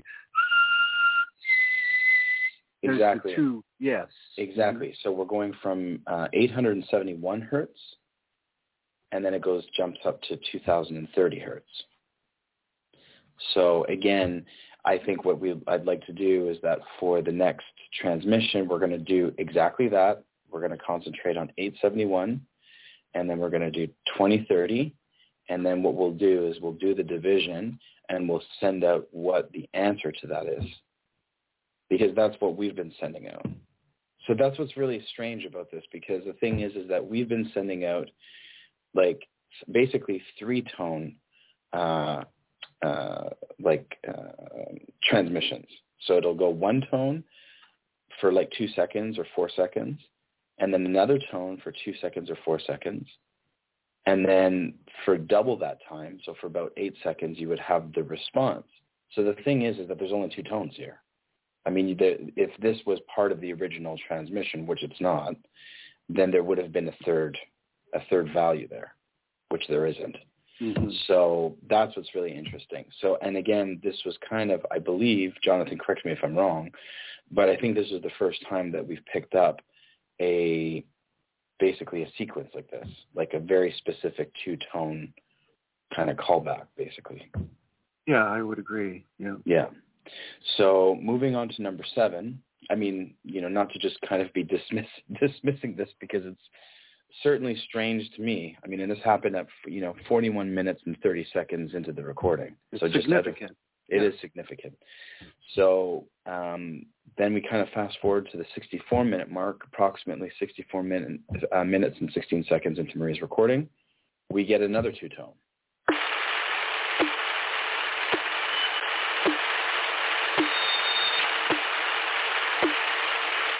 So we can pause that. That is unmistakable. Like, I mean, that sounds like a whistle. Like,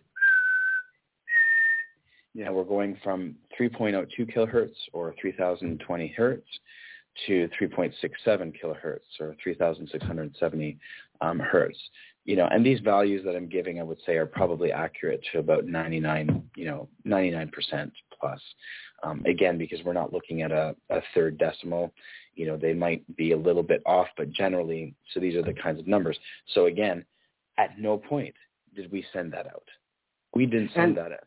These are all common frequencies that we hear every day in music and dialogue and things like this. Yeah, so I mean, like, anywhere below kind of your, like, I would say like 6, 7, 8,000 hertz, that's getting pretty high up there anyways. But this is kind of really within kind of the hearing that we have. I mean, our frequency range, like the technical human frequency range, is 20 hertz, which is very low, which is a bass sound, up to 20,000 hertz, which is something that children can definitely hear. But as you age, dogs can actually hear it beyond. It's even above, higher than that. I think it's like 23 or 24,000. That's why dog whistles can't be heard. But as your ears age, and this is just the same for everybody, you do kind of lose that ability to hear the higher frequencies. So, older people will have a hard time hearing stuff that's, above 18,000. I mean, those are high frequencies. So these are like, I mean, this is unmistakable. And I mean, again, it's kind of coming out, and this is where, Jonathan, where we heard the almost ping pong kind of sound coming back in, which we heard a lot in the last recording. This one, it didn't really start until kind of the 60-minute mark with this kind of like, like ping pong sort of popping sound. And I notice when the tones come in like that, it affects the surrounding tones, like the surrounding textures. Correct. Yeah. But I mean, these are very significant. This is a sine wave. I would say 90% it's a sine wave. Just based off of listening to it, which is what we've been sending out. So, sound will oscillate in different kind of ways, and most sounds that you hear can be recreated as a combination of your sort of fundamental sound, vibration, oscillation shapes. So, your common shapes would be like a sawtooth, which would look kind of like the edge of like a saw. So like a triangular up and down, up and down, up and down. And that's the type of vibration that is oscillating to generate an audible tone. A sine wave, which is kind of, sort of the most organic, is it's a very kind of circular. It's a curved line, and that's why I chose to send out sine waves in the transmission that we put out. You also have square waves, which is another type of kind of primitive, if you want to call it, oscillation shape. And then, there's random, there's like there's different ones. But, the sine wave, I would say this is what we're hearing back is a sine wave. So the question is what or who is obviously had listened to a sine wave and then sent a sine wave back, because the radios are not going to generate a sine wave in a specific frequency like this. And if we were picking up some type of like a distortion, like a harmonic distortion, it wouldn't be this really does not sound like what like a harmonic distortion would kind of sound like. There's a little bit too much intent. So like that's why I think that the numbers are important for us to kind of take a look at. And this was the second. There was we had the tonal chord at 7 minutes, and then we had the two-tone at the 64 minutes, and then the two-tone at 41 minutes, and then another two-tone at 64 minutes. And then, so that was it for the two tones. I'd like to stop you there, James. And I want to check in with Maria and Dave, because I'm wondering, Maria, if what James has been saying, if that sparks any thoughts in you, like, are we hearing, when you hear these tones, do you feel like you're hearing the blue stone, and then this tone, this is the lintel stone? Do you hear different stones ringing? Is that what it sounds like to you? Well, certainly it's very fascinating, the analysis of both yourself and Thomas. And I feel that, like, when we go back to saying the days that I did this transmission, I did feel the stillness there. I think the most powerful stones at Stonehenge are probably the trilithons themselves. They were put up first, and then the circle came afterwards. And when you walk into the center of Stonehenge, that's when you feel something very, very powerful. And in between that, you have the blue stones. So my sense, my feeling, and my subjective sense is that it's the trilithons. They are mighty and they are powerful. Because I think what we're doing is we're sending out sine waves over 432 megahertz. So that 432 megahertz is kind of geometrically kind of connected to what we are guessing is the geometric structure of the holographic ether. Okay. And so our ideas from the very beginning, before you even went out to Stonehenge, Maria, was this idea that sacred sites, but, Stonehenge in particular, were kind of like natural signal amplifiers, which was the rationale that we don't need a super high-powered, antenna or some type of a device to put a really powerful signal out. What we're doing is, I think the combination of the intent and the specific geometries connected to the frequencies that we're sending these out on would be amplified in these natural amplifiers and putting a signal out.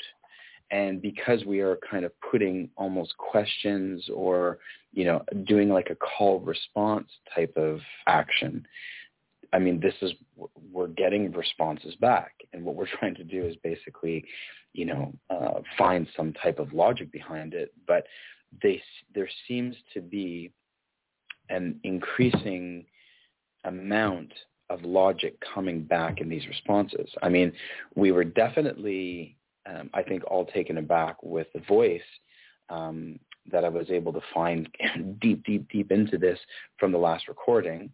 But I think some of these numbers are actually kind of a little bit crazier, because this completely relates to what we're sending out.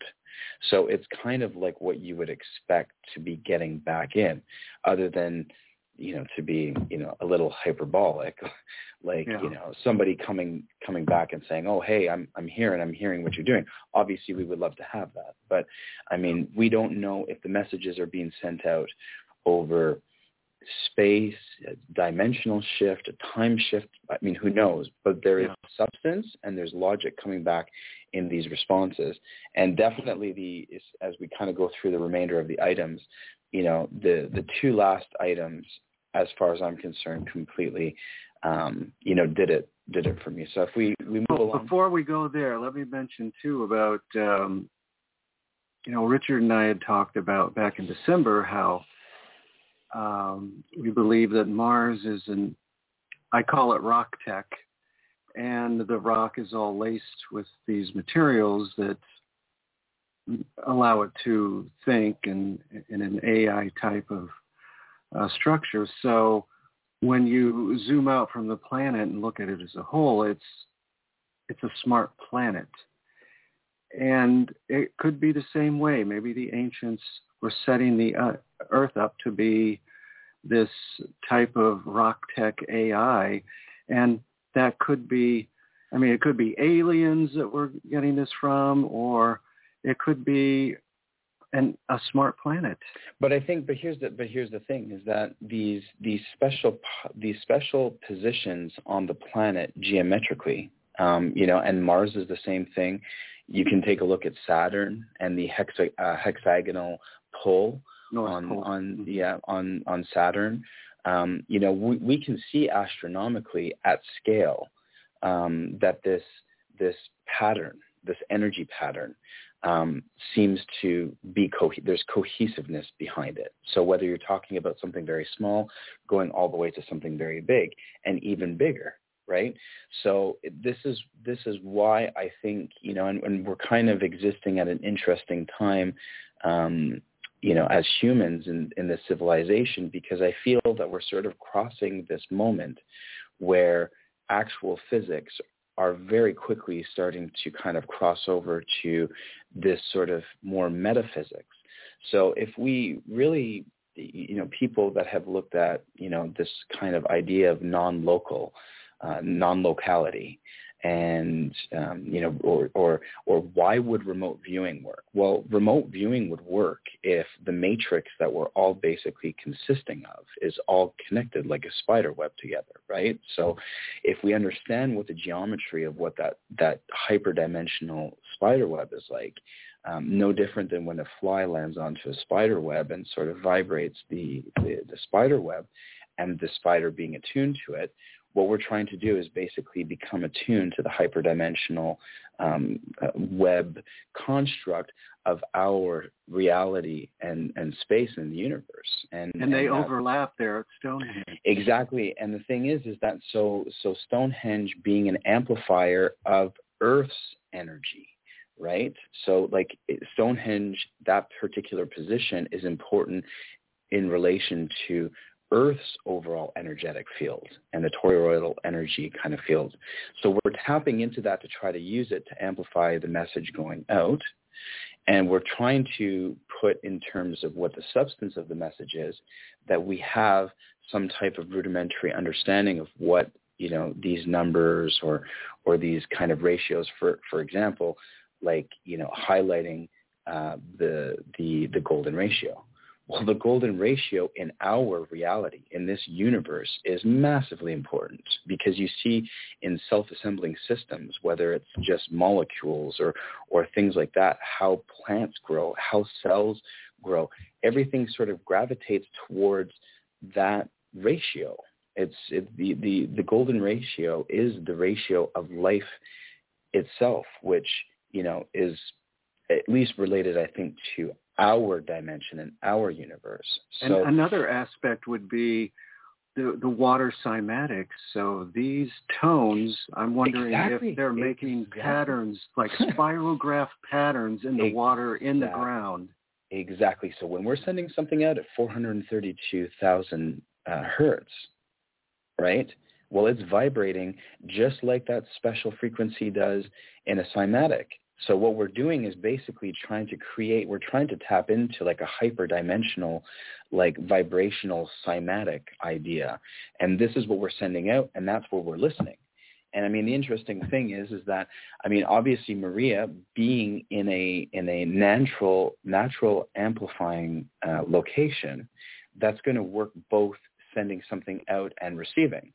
So I think, taking a step back, at a sort of more macro level of what we've been trying to do with these experiments is now we're really kind of seeing the importance of being somewhat geographically located to a natural amplifier, a natural antenna. And that's why we can use a handheld ham radio and be able to be sending these messages out.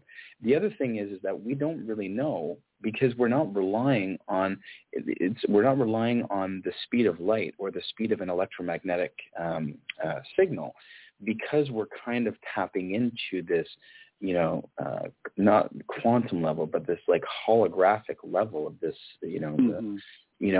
we have no idea. Like, I mean, is this vibrating something to an adjacent dimension or universe, or is this, is this resonating to immediately to something or some consciousness or some intelligence on a planet? Is it a being? Is it a galaxy? Like, we don't understand what consciousness really is in terms of our own humanity. So, and like, there was a point where I wondered, pardon me, but I wondered if it's possible that we are also getting these from the supposed underground ET bases that Pat Price remote viewed back in the 70s.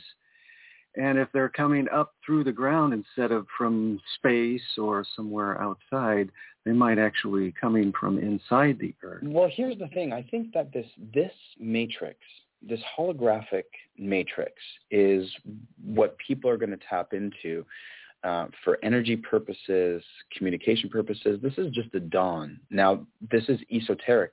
This has been recorded in esoteric knowledge. So there's, very ancient civilizations that have known this and potentially understood this far better than we do, right? So, but kind of back to, how this, kind of relates back to the experiment. We're creating a dialogue, and the dialogue seems to be improving, and the resolution of the responses seems to be improving. And it's not like we're going out there. It's like fishing. I mean, we're not going out there trying to find something, and this is not BS.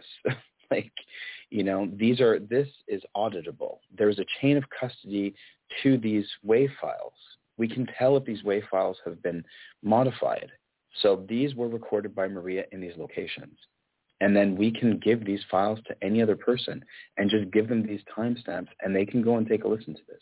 So if somebody does have a more rational explanation for any of these, because there's a variety of different sort of elements and different things that we're picking up, then by all means, I mean, we're totally open for it. But I mean, I'm coming at this with 30 plus years of audio related experience. Jonathan, you come with your, all of your different experience.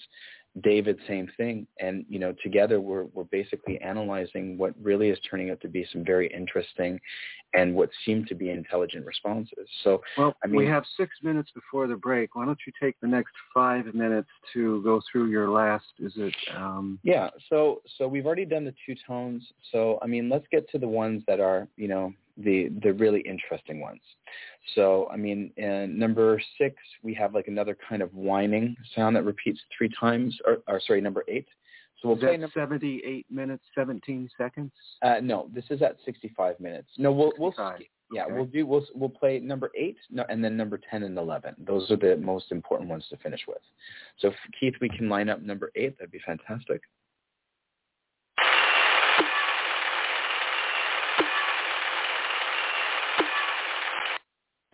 So again, yep. So that to me kind of, when I first heard it, almost sounded like a cat meowing. I've repeated that 3 times, so it just came in once. But again, it's a very different type of tone that we're picking up. So we'll jump to number 10, and I just called it like the eerie tone sweep. because it's exactly what it sounds like. It's eerie.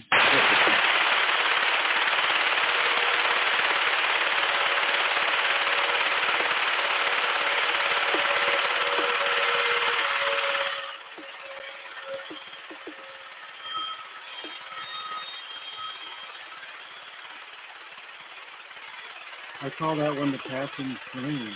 It sounded like, and yeah. So I mean, the interesting thing with that, I mean, I would classify that as a Doppler effect. But like, Doppler, yeah. But what is making that sound? Yeah, I know. I don't know if I don't know, Keith, if you want to play that one again, because that's a really, that was kind of one of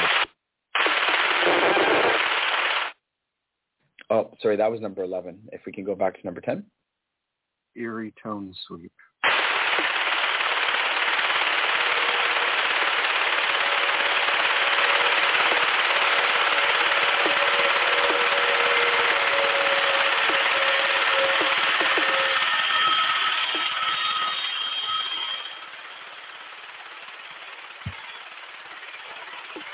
And the craziest thing with that is that it is affecting the other parts of the noise, like in a very different and kind of unique way. So for me, that was the standout. That was the most interesting thing that we captured. Yeah. Because it was just, it straight up sounds like something that you would hear in a science fiction movie. It's very odd. And then we'll just kind of finish this up before the bottom of the hour or the next break. Number 11, this is really...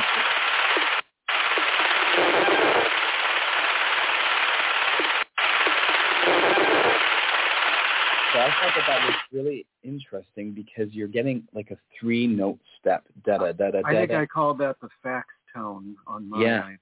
Yeah. So it was really interesting that it kind of, and each note step had like, I think 2 or 3 different like da da da da da da da da da da da da.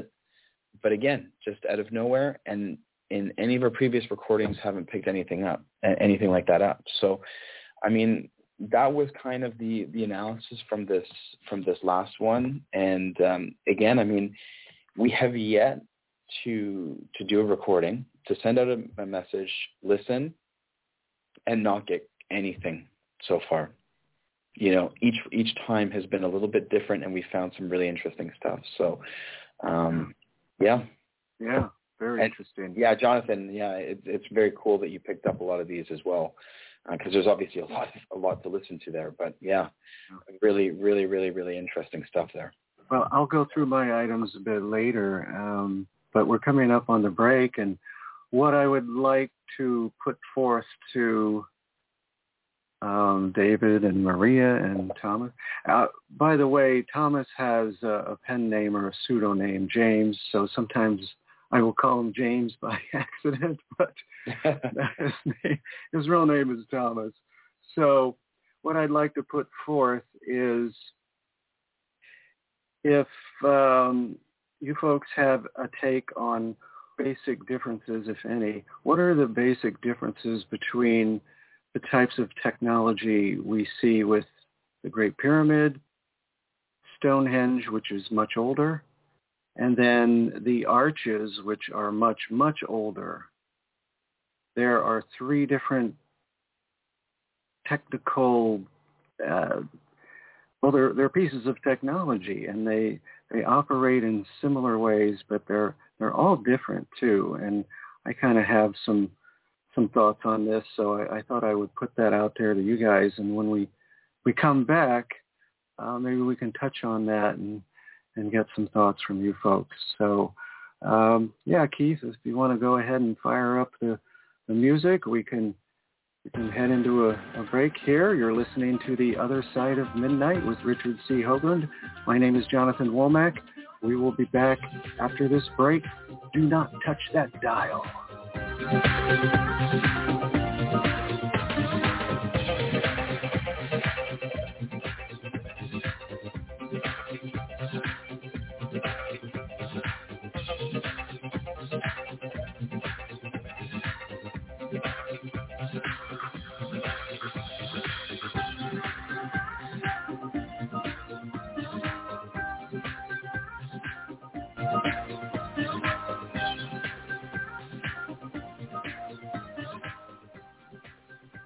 medications, prescription creams. Richard C. Hoagland here. I'd like you to support The Other Side of Midnight by subscribing to Club 19.5 and thereby joining our unique and growing radio community. Tune in to listen to our fascinating guests, pioneers on the out-there edge of science and thought, and gain access to exclusive member benefits.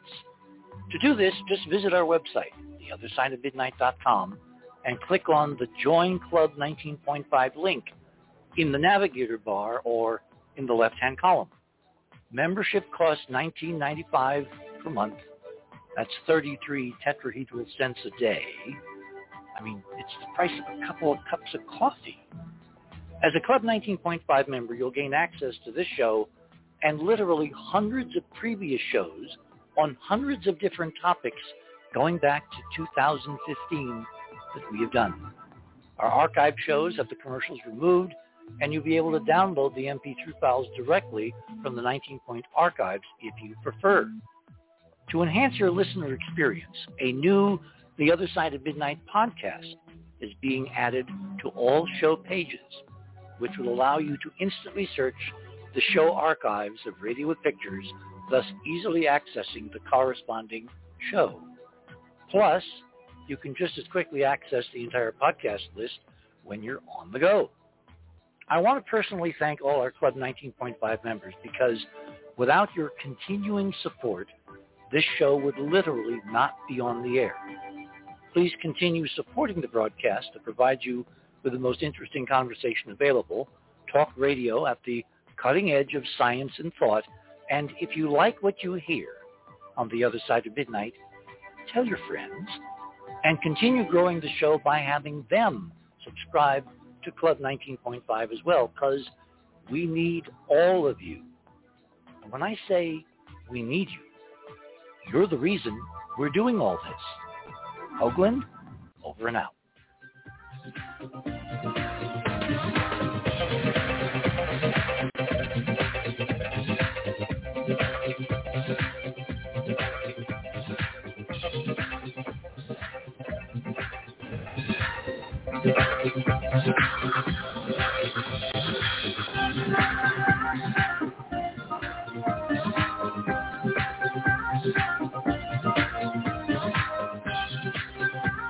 And welcome back to The Other Side of Midnight.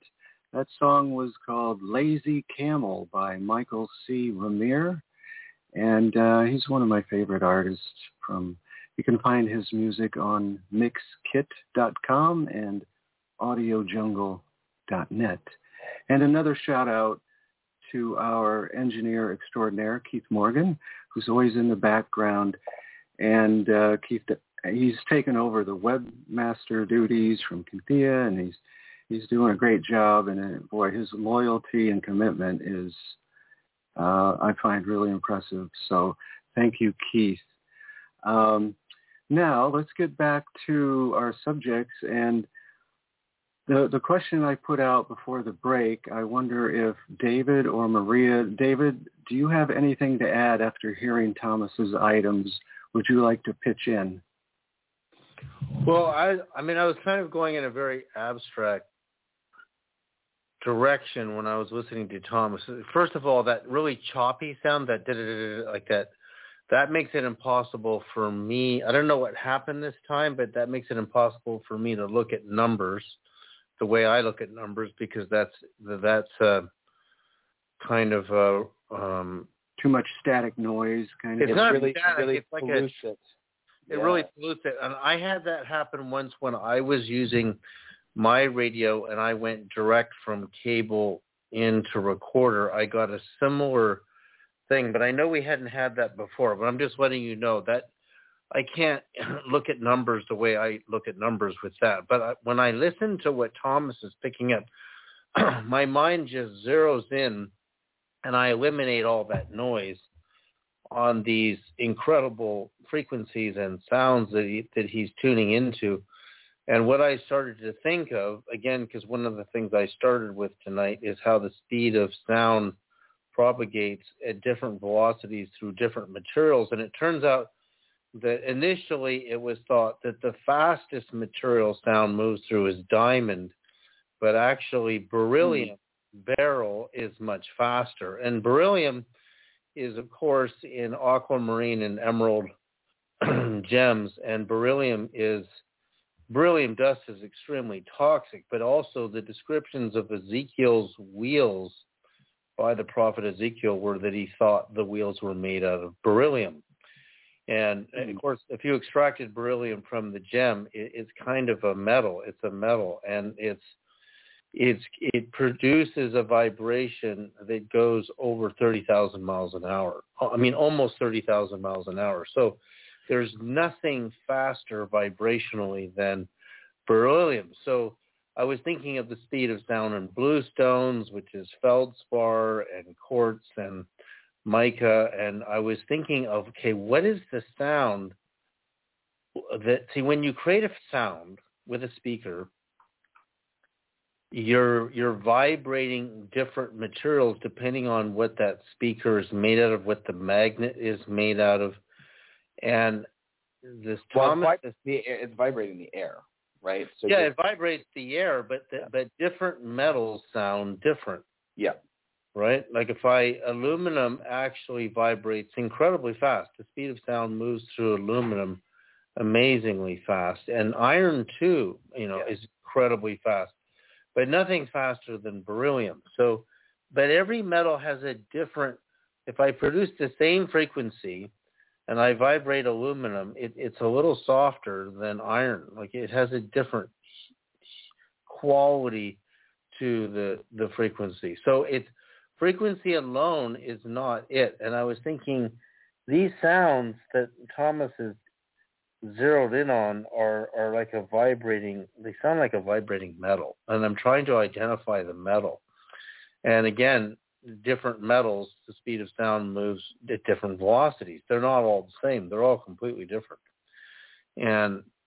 And that really interests me as a subject. I've always been interested in that. Like, what does gold sound like versus tin, right? Like gold is going to actually, the speed of sound is not going to move very fast through gold or lead because they're very dampening. They're going to be really warm compared to a harder material.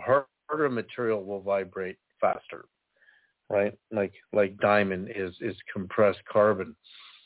So well, and that's what's also interesting is that like it's got a very metallic sort of characteristic, to it, but it's being like what we're sending out is like more connected towards like more of like a rock source, right? Well, what we do in radios to generate 432 megahertz, for example, we tend to use quartz, and we vibrate quartz with an electric charge, a tiny quartz crystal, to generate radio frequencies. Mm-hmm. That's how we generate radio frequencies. But quartz isn't very fast. It's amazing. We probably haven't even thought of what could happen if we generated radio waves with something that moves much faster, and that would be diamond, and next is beryllium. So diamond and beryllium are the fastest vibrators there are.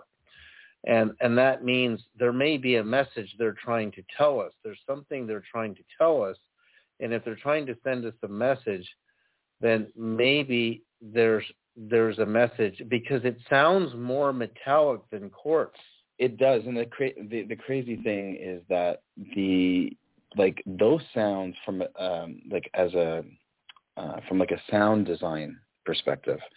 So like as a sound designer, you learn to recreate like organic sounds using electronic fundamental frequencies that I was talking about before, like your sine waves or your square waves or your triangle waves. So different combinations and multiples of these. So if you've got 8 oscillators or 16 oscillators, you can craft really complex sounding textures and tones, by, further incorporating different types of modulations or things like that. So the thing that's really interesting about these metallic sounds is that these are complex sounds. I mean, it's not a kind of a fundamental sound. Like, that is a tremendously more complex. If I was to recreate that sound, that is a complex sound to recreate compared to me just having to recreate, an 871 hertz sine wave, right? Oh yeah, no doubt. It's metallic. It's not like if you ring a quartz bowl. Yeah. Like glass, let's say glass Pyrex vibrates. It sound will move it. Well, here's the thing: for it to go down, for it to Doppler down like that, you would either have to bend whatever the source of the sound is, or it would have to move away and be getting louder as it's moving away to keep the same amplitude modulation. Mm-hmm. So like that bending noise, that to recreate to recreate that sound physically, like imagine if you like with a string, like if you're vibrating a string, you'd have to like pull it tight and vibrate it and then sort of let it kind of loose. I mean, when you really start deconstructing how you would recreate that particular noise, it's not just. I know, that's what I'm saying. Like if I blow through a grass reed on my hand, it has, because it's grass, it has a certain vibration to it, right? Mm-hmm. If you ring an aluminum bar or a glass bar, and I've done all this, or an iron bar, I don't really like the sound of iron myself. I have the most important question here for Maria. Were there any trains in the proximity and when you did? No, those aren't trains. It sounds like trains. I had the same thing happen here. No, it's something happening through the connection. Because Maria, you're going from the radio cable out. You're not recording through the microphone, right? No, it's going from a line out. No. Yeah. And there's no trains. Yeah, so I can. Sorry, Maria, to interrupt, but I'll explain sort of from a technical perspective how we're doing the recording, because this is not something that we've really spoken about.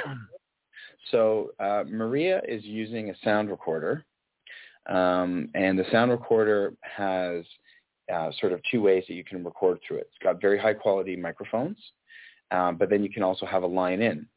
Now, the radios, we're using basically what would normally connect to a single mono earphone out of the radios into the sound recorder. So the unfortunate thing is that we're not able to record a stereo field sound because there's only one sound source.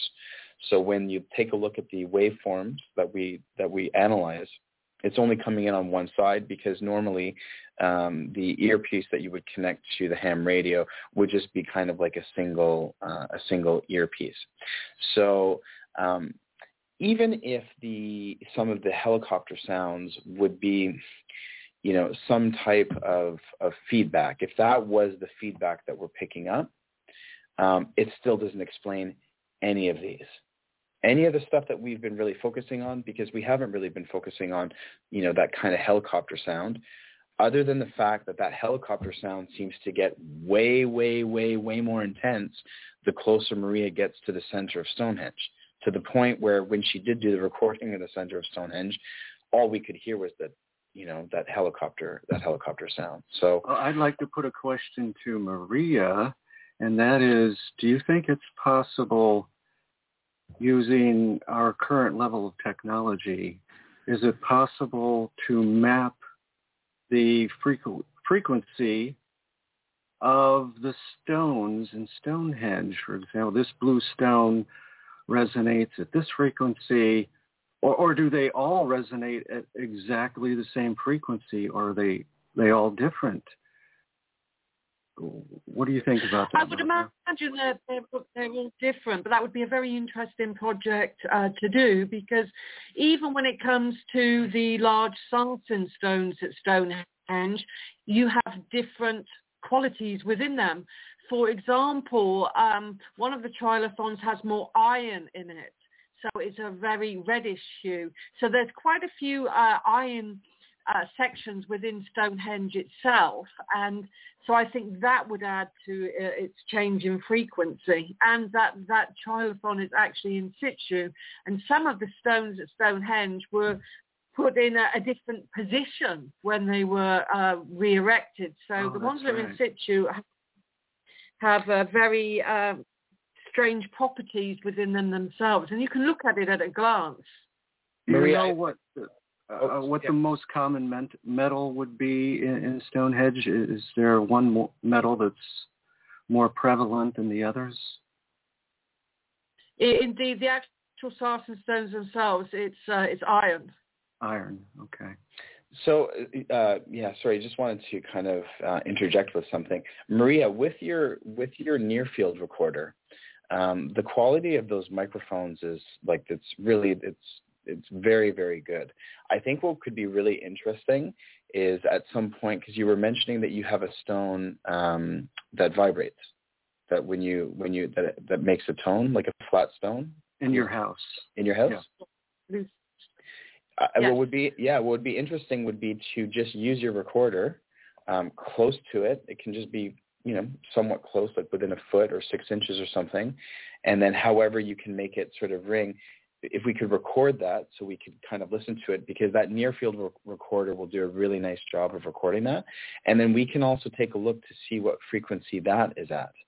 And then sort of a second sort of point is, again, because the microphones on her particular recorder are quite sensitive, it could also be kind of interesting just as an experiment as we kind of figure out maybe some other ways that we can connect some type of a low profile kind of sensor to the stones, whether via a wire or something.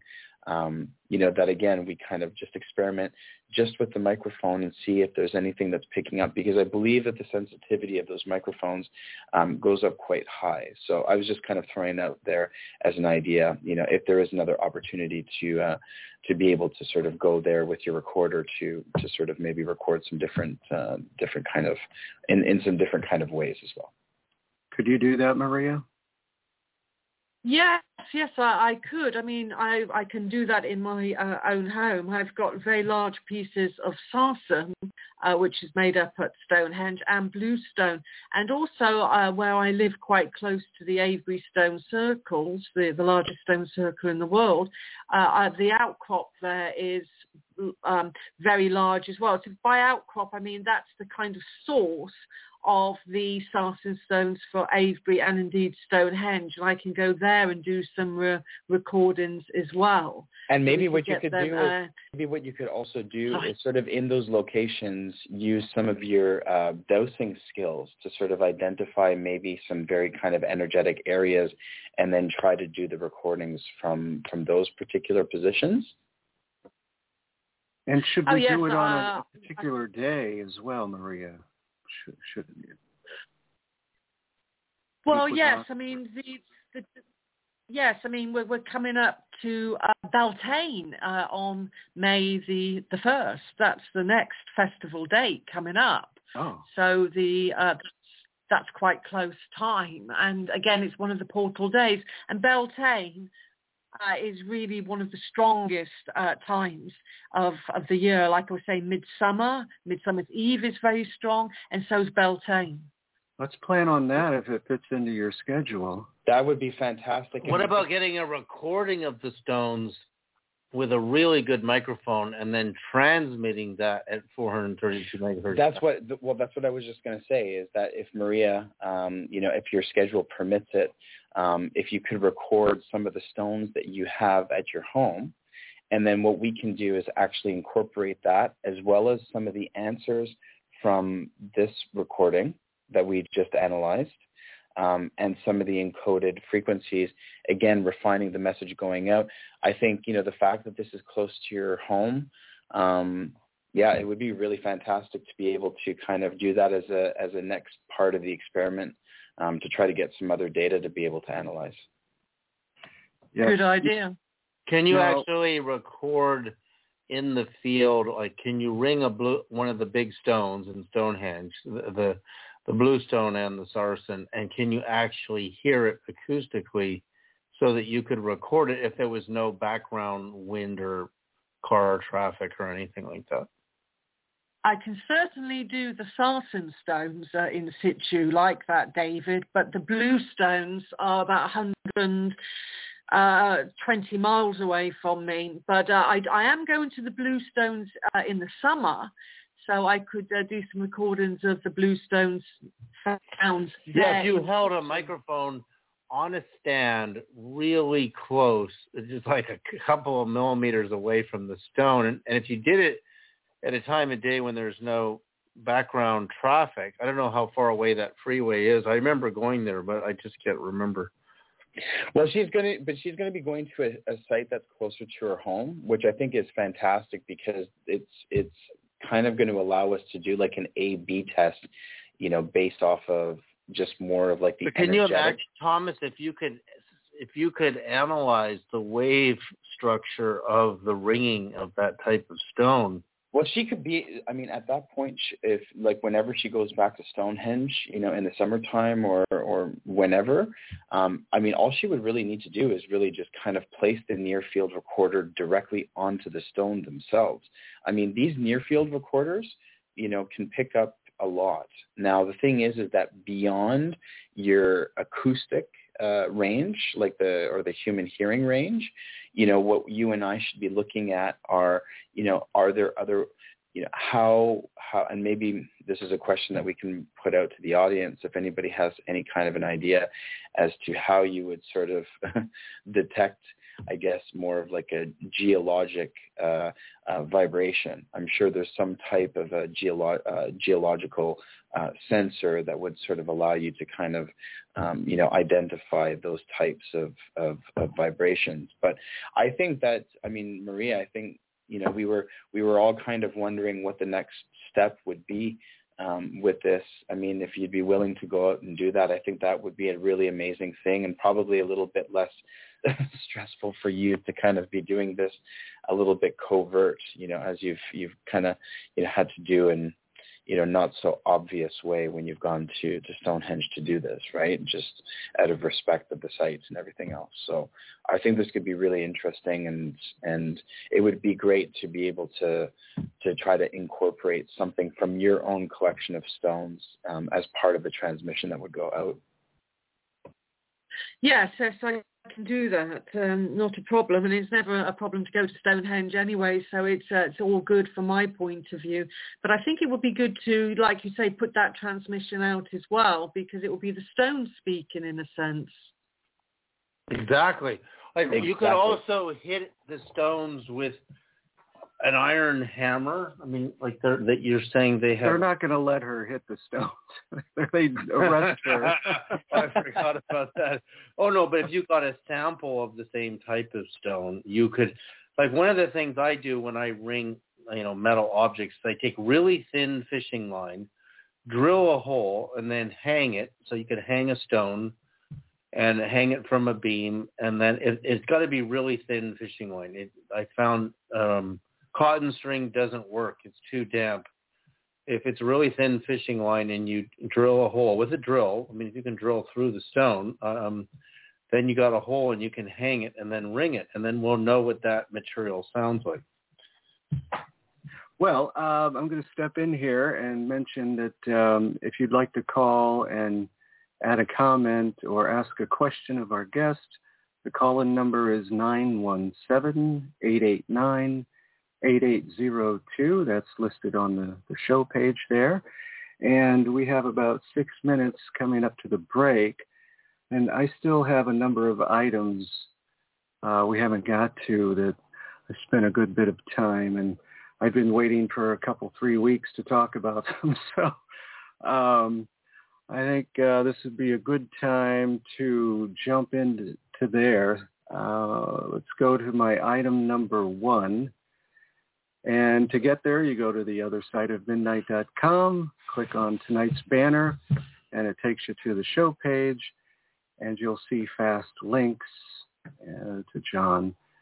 So my item number 1, first of all, the first recording I reviewed was from a guy named Paul, he's out in the Rocky Mountains, and he went out. He's not near a sacred site. He's in the mountains. And he went into the forest in the mountains to meditate, and he sent the message and recorded it.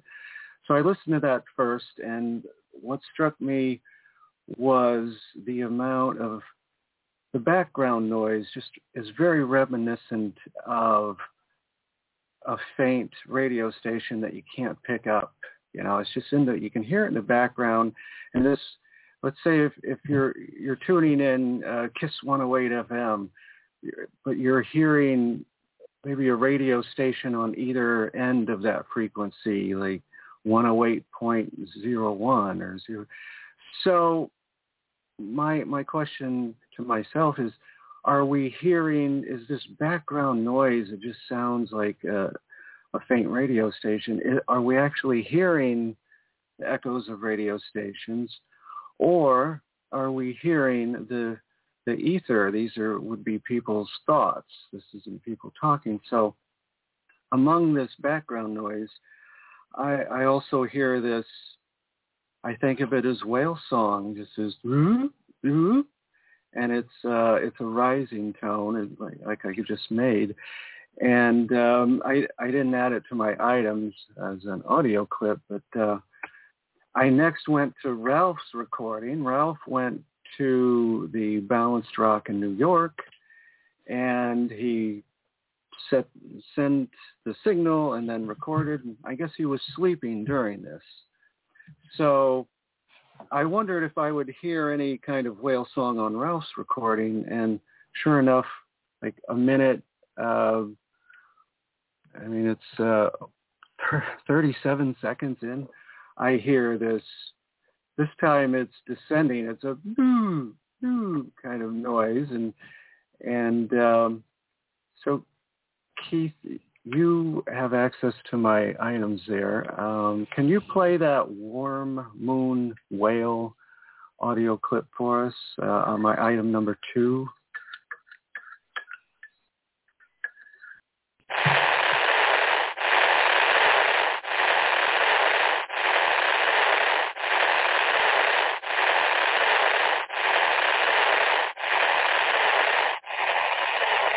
Yeah, so you can hear that whine, and I have whales on the brain because, A, they're millions of years older than humans. They've been evolving for far longer.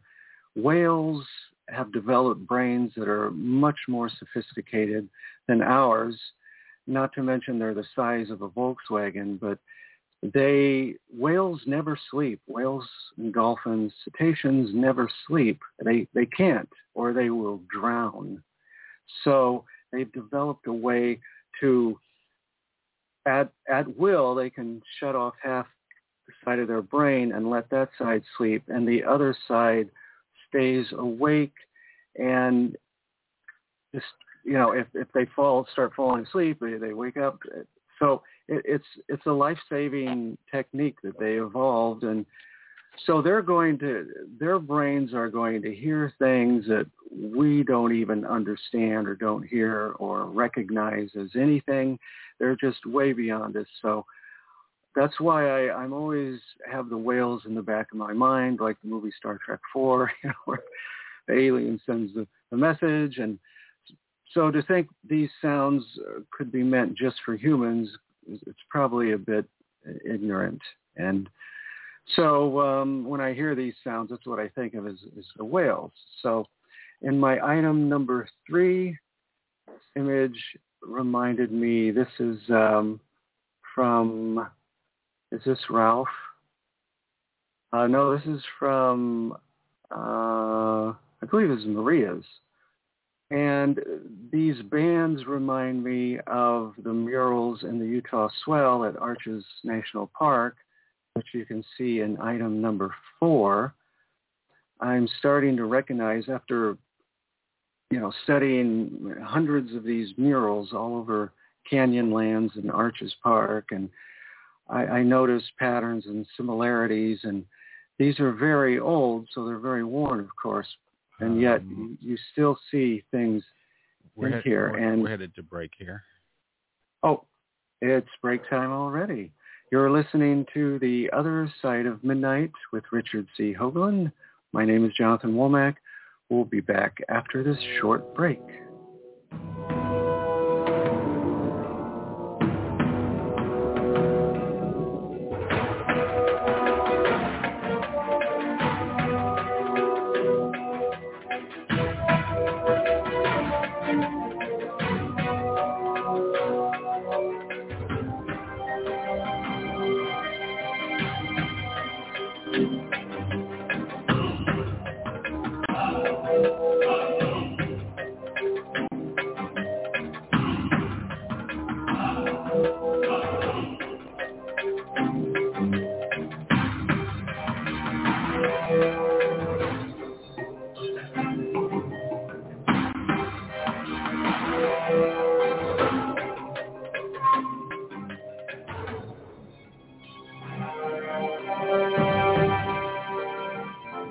TheOtherSideOfMidnight.com.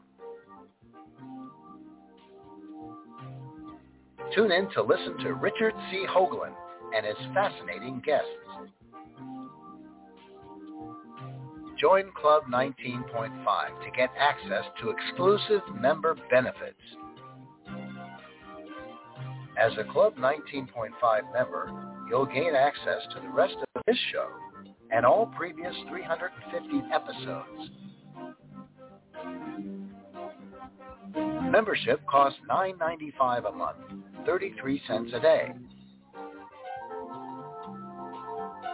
Support the broadcast that provides you with the most interesting conversation available. Talk radio at the cutting edge of science and thought. TheOtherSideOfMidnight.com.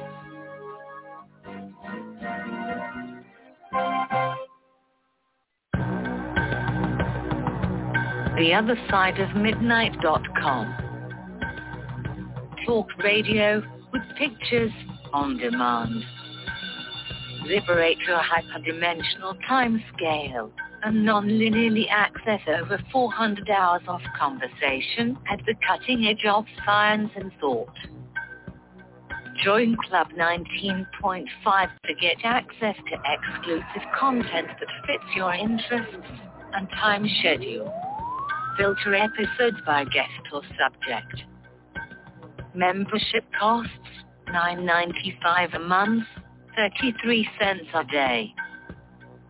Listen while you travel or as an environment for your endeavors.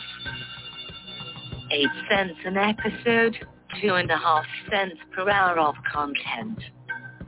TheOtherSideOfMidnight.com.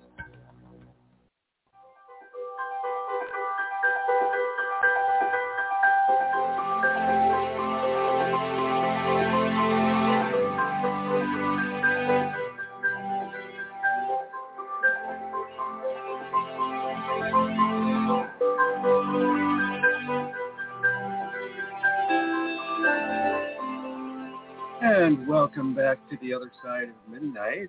This is the final half hour. The time does fly. And we're going through my items. Let's see. We left off at item number 4. And items 5, 6, and 7, 5 and 6, they're the more mural images that you can look at there. And number 8 is a waveform of this bizarre male whisper. But this is on Ralph's. We're still on Ralph's recording at the Balanced Rock in New York on the equinox.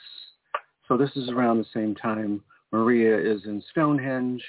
We have Ralph in New York doing his recording. So when I heard this, and the other items through 11, just additional waveforms. I'm zooming in on this whisper and this kind of thing. So we get to item number 12. And Keith, would you go ahead and play the audio clip for item 12, 12A?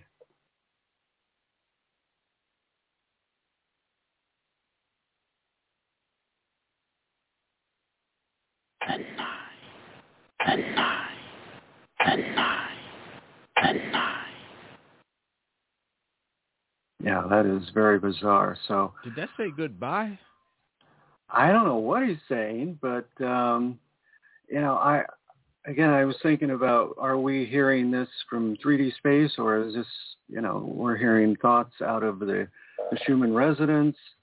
So I messaged Ralph and I said, Ralph, were you talking during this, or what was going on? Because I got this male voice So he listens to it. Well, first he says, no, I was sleeping during this. I set it and then set and forget and took a nap. And then when he listened to it, he says, that sounds like me, but again, I was sleeping. So I'm wondering if this is Ralph in his dream or hearing him talk in his sleep. I don't know, but it's certainly very bizarre.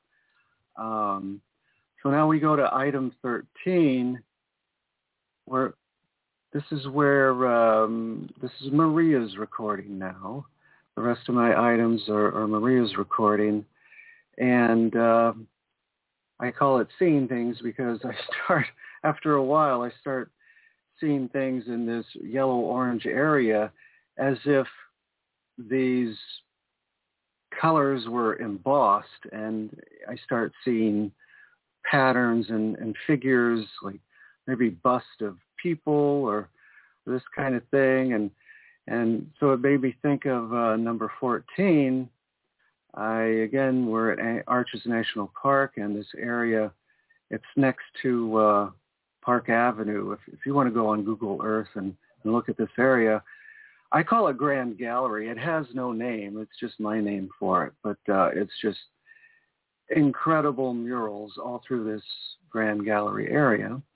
And you can see there, you start seeing angels and Anunnaki and wow, it just starts popping out after a while. You look at this stuff long enough and think, my God, these are beautiful murals. We need to preserve these and enhance them so that we can see them in all their glory. So number 15, I'm going to skip through some of these because if you're not wearing headphones, you're not really going to hear these sounds if we just play them back over the radio. But you're free to play them for yourself and listen. Number 16, I think you can hear that one pretty well. Keith, if you want to go ahead and play number 16A.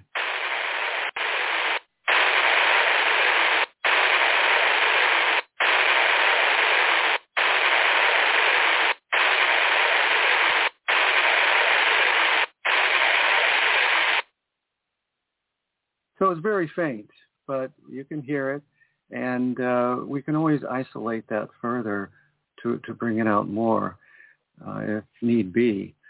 Number 17, we don't need to play that. It's just, as I was talking about, this background noise, it sounds like an FM station that's just too far away. You can't quite pull it in, but you can hear it.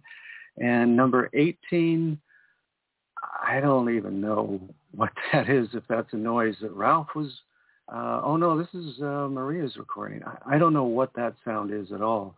I guess you could play that one, Keith, 18A.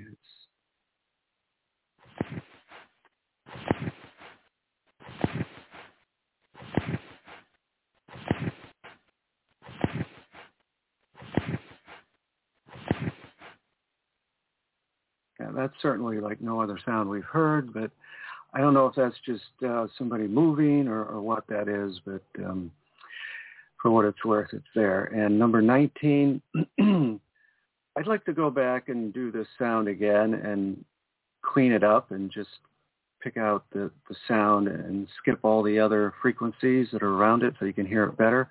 So maybe we'll come back to that on another show because it sounded to me almost like it's a woman saying Ela, but then I thought, isn't Richard's dog that has passed away a couple of years ago, I guess that was. His dog's name is sounds very much like that. I'm trying to blank right now what the dog's name, but it's Sela or something like that. And I didn't have a chance to ask Richard, but that caught my attention. And number 20, it sounds like a woman's voice saying robber. And again, I'd like to go back and do some of these sounds where I eliminate the other frequencies and just zero in on the robber sound so we can hear it better. Number 21 through 24, these are amplitude waveforms. I noticed, I'm looking for patterns, and in number 21, you see this is Paul who was meditating in the woods. There's no sacred sites nearby, just him meditating. And then in item 23 on Ralph's recording, you can see in number 21, the highest peak there when you're looking right to left and you have this rise and fall, the highest peak there, it's kind of like a mountain. There's two peaks that make up this little mountain here. And when you look at number 23, you see that same mountain in that waveform, just kind of halfway through, looking right to left. You see that same mountain with the two peaks, and I thought that was interesting. And then in number 24, you have Maria's recording, which, it's just off the scale. It's just, the amplitude is so high because Stonehenge amplifies everything. And in number 25, this is a look at Maria's 1 hour and 20 minutes of recording, and this is the Hertz waveform. And you see these sweeps, the bright yellow spots in there. They descend, and some are rising. And in 25A, that's a pitch curve, so you can see it a bit more clear where the pitches are changing. And these curves are also where we're hearing some of these tones that Thomas was playing earlier. And 25B, I've zoomed in a bit on these curves so you can see them a little better. And of course, the Indian singing bowl. And I call it arpeggio close-up because you can play a chord a couple different ways. You can, like on a guitar, you can just strum it one quick stroke and it's just a ring.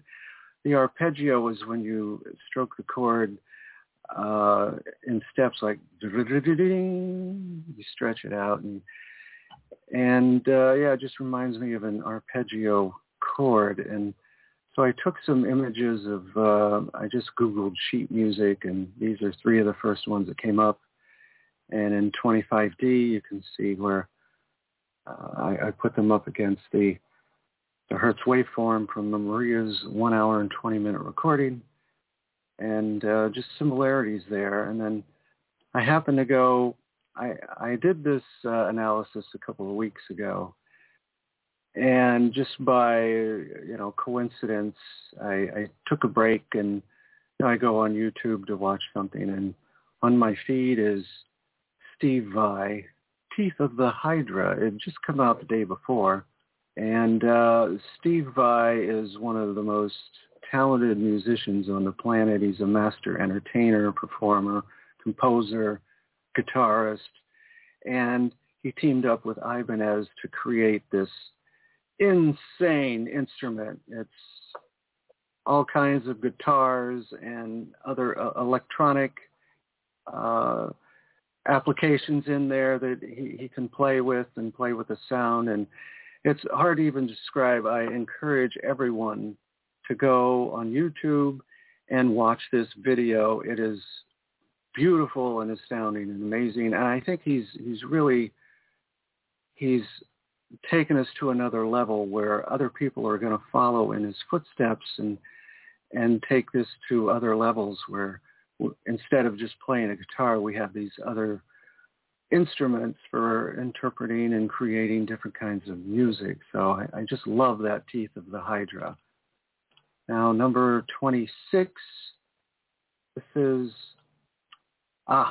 is where we get into Maria, really get into Maria's stuff here like Thomas was. This is, we can skip over this because Thomas already played this, 1 minute, 18 seconds. And you can see the pitch curve there of what we were listening to before. And number 27, that's 6 minutes and 58 seconds in. I label it narrow because I use a tool to just go in and grab, if you click on that image, you can see where I can just highlight a section and then play that back, and you don't hear all these other frequencies. So it allows you to hear these tones much better. And so, Keith, if you can play number 27 there, we've already heard this with Thomas, but we're going to hear it without all of the other frequencies around it, so it's worth playing again.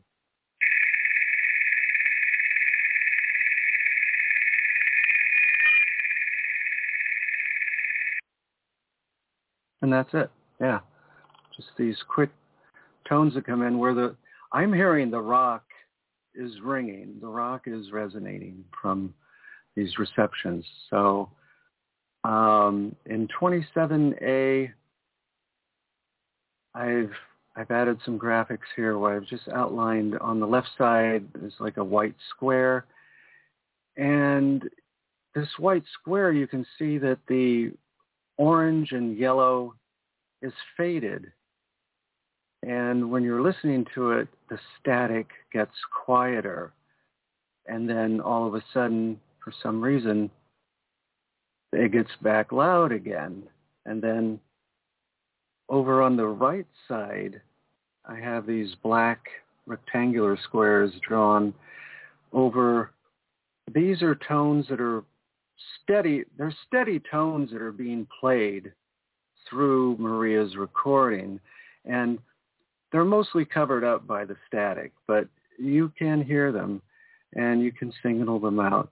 But they're steady tones. So in addition to these sweeps, these descending and ascending tones, you have in the background these steady tones that are just going beep through the whole thing. Yes, they're quiet and everything, but they are there. And let's see, let's go to the next one is number 28. That was the bird whistle. Tom had played this before. And let's see, did I do a narrow? Let's see. No, I did not. All right, let's move along. And number 29. This one's a bit hard to hear. When I'm going through it, I hear them pretty clearly, but then when you record them, you just play them back over the radio or the internet. It's not as discernible. So I encourage everyone to have headphones. But this sound just reminded me of hydraulics because you hear this change in tone, like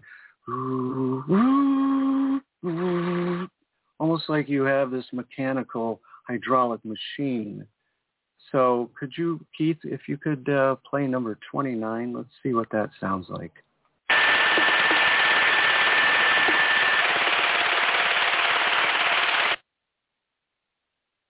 Go ahead and play that one more time.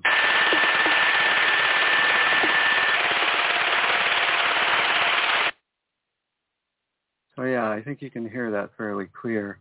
Now, number 30 was interesting because we're getting the most interesting data came toward the end of this recording. And if you click on the image, you can see that we are at the playheads at 1 hour and 3 minutes. And you have this loud static, bright yellow, and you have the random bongo drum or whatever that sound is. I've called it a coconut before, like if you took a spoon and banged on the side of a coconut or a watermelon or something like that. And it's just a random boop, boop, boop, boop. But then there's this burst of static, and all of a sudden the drum starts a steady beat. It's not random anymore, and there's something significant there going on. I'm not sure what it is, but Keith, could you play number 30?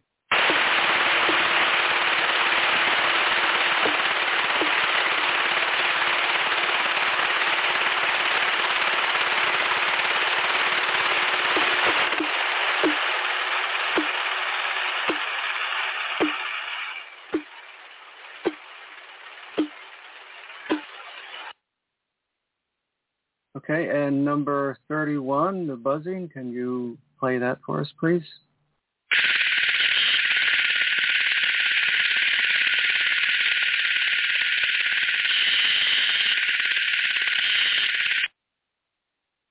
And number 32 are some harmonics. Can you play that one, Keith, please?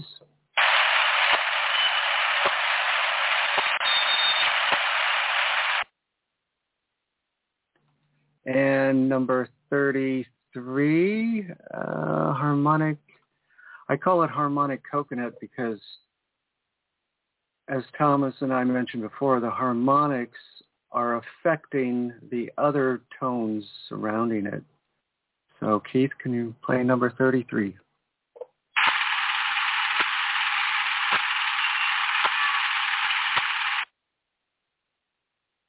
I think that's the one, Thomas, you said sounded kind of like a cat to you.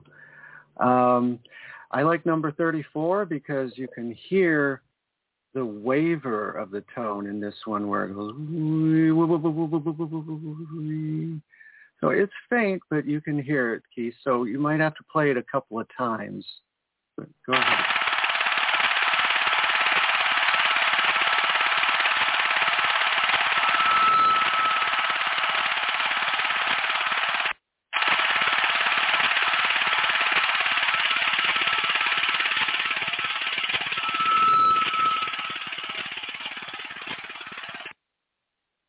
Great.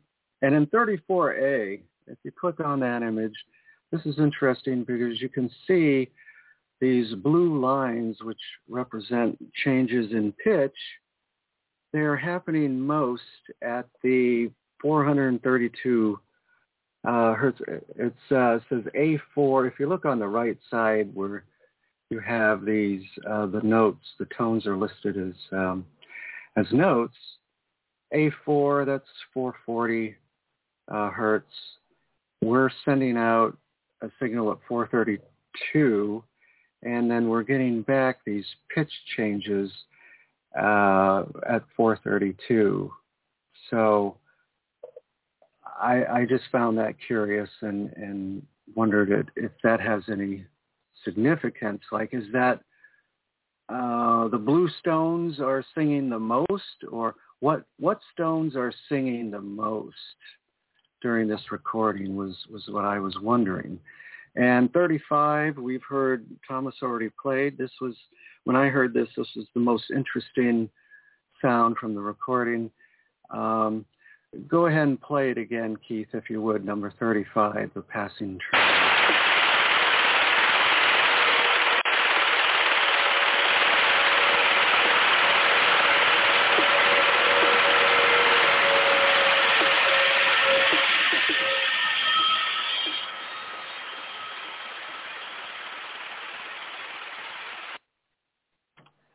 And number 36, we already heard from Thomas. I had called this the empty toner. And we have a few minutes. So who wants to, do you folks have anything you want to add after hearing my items?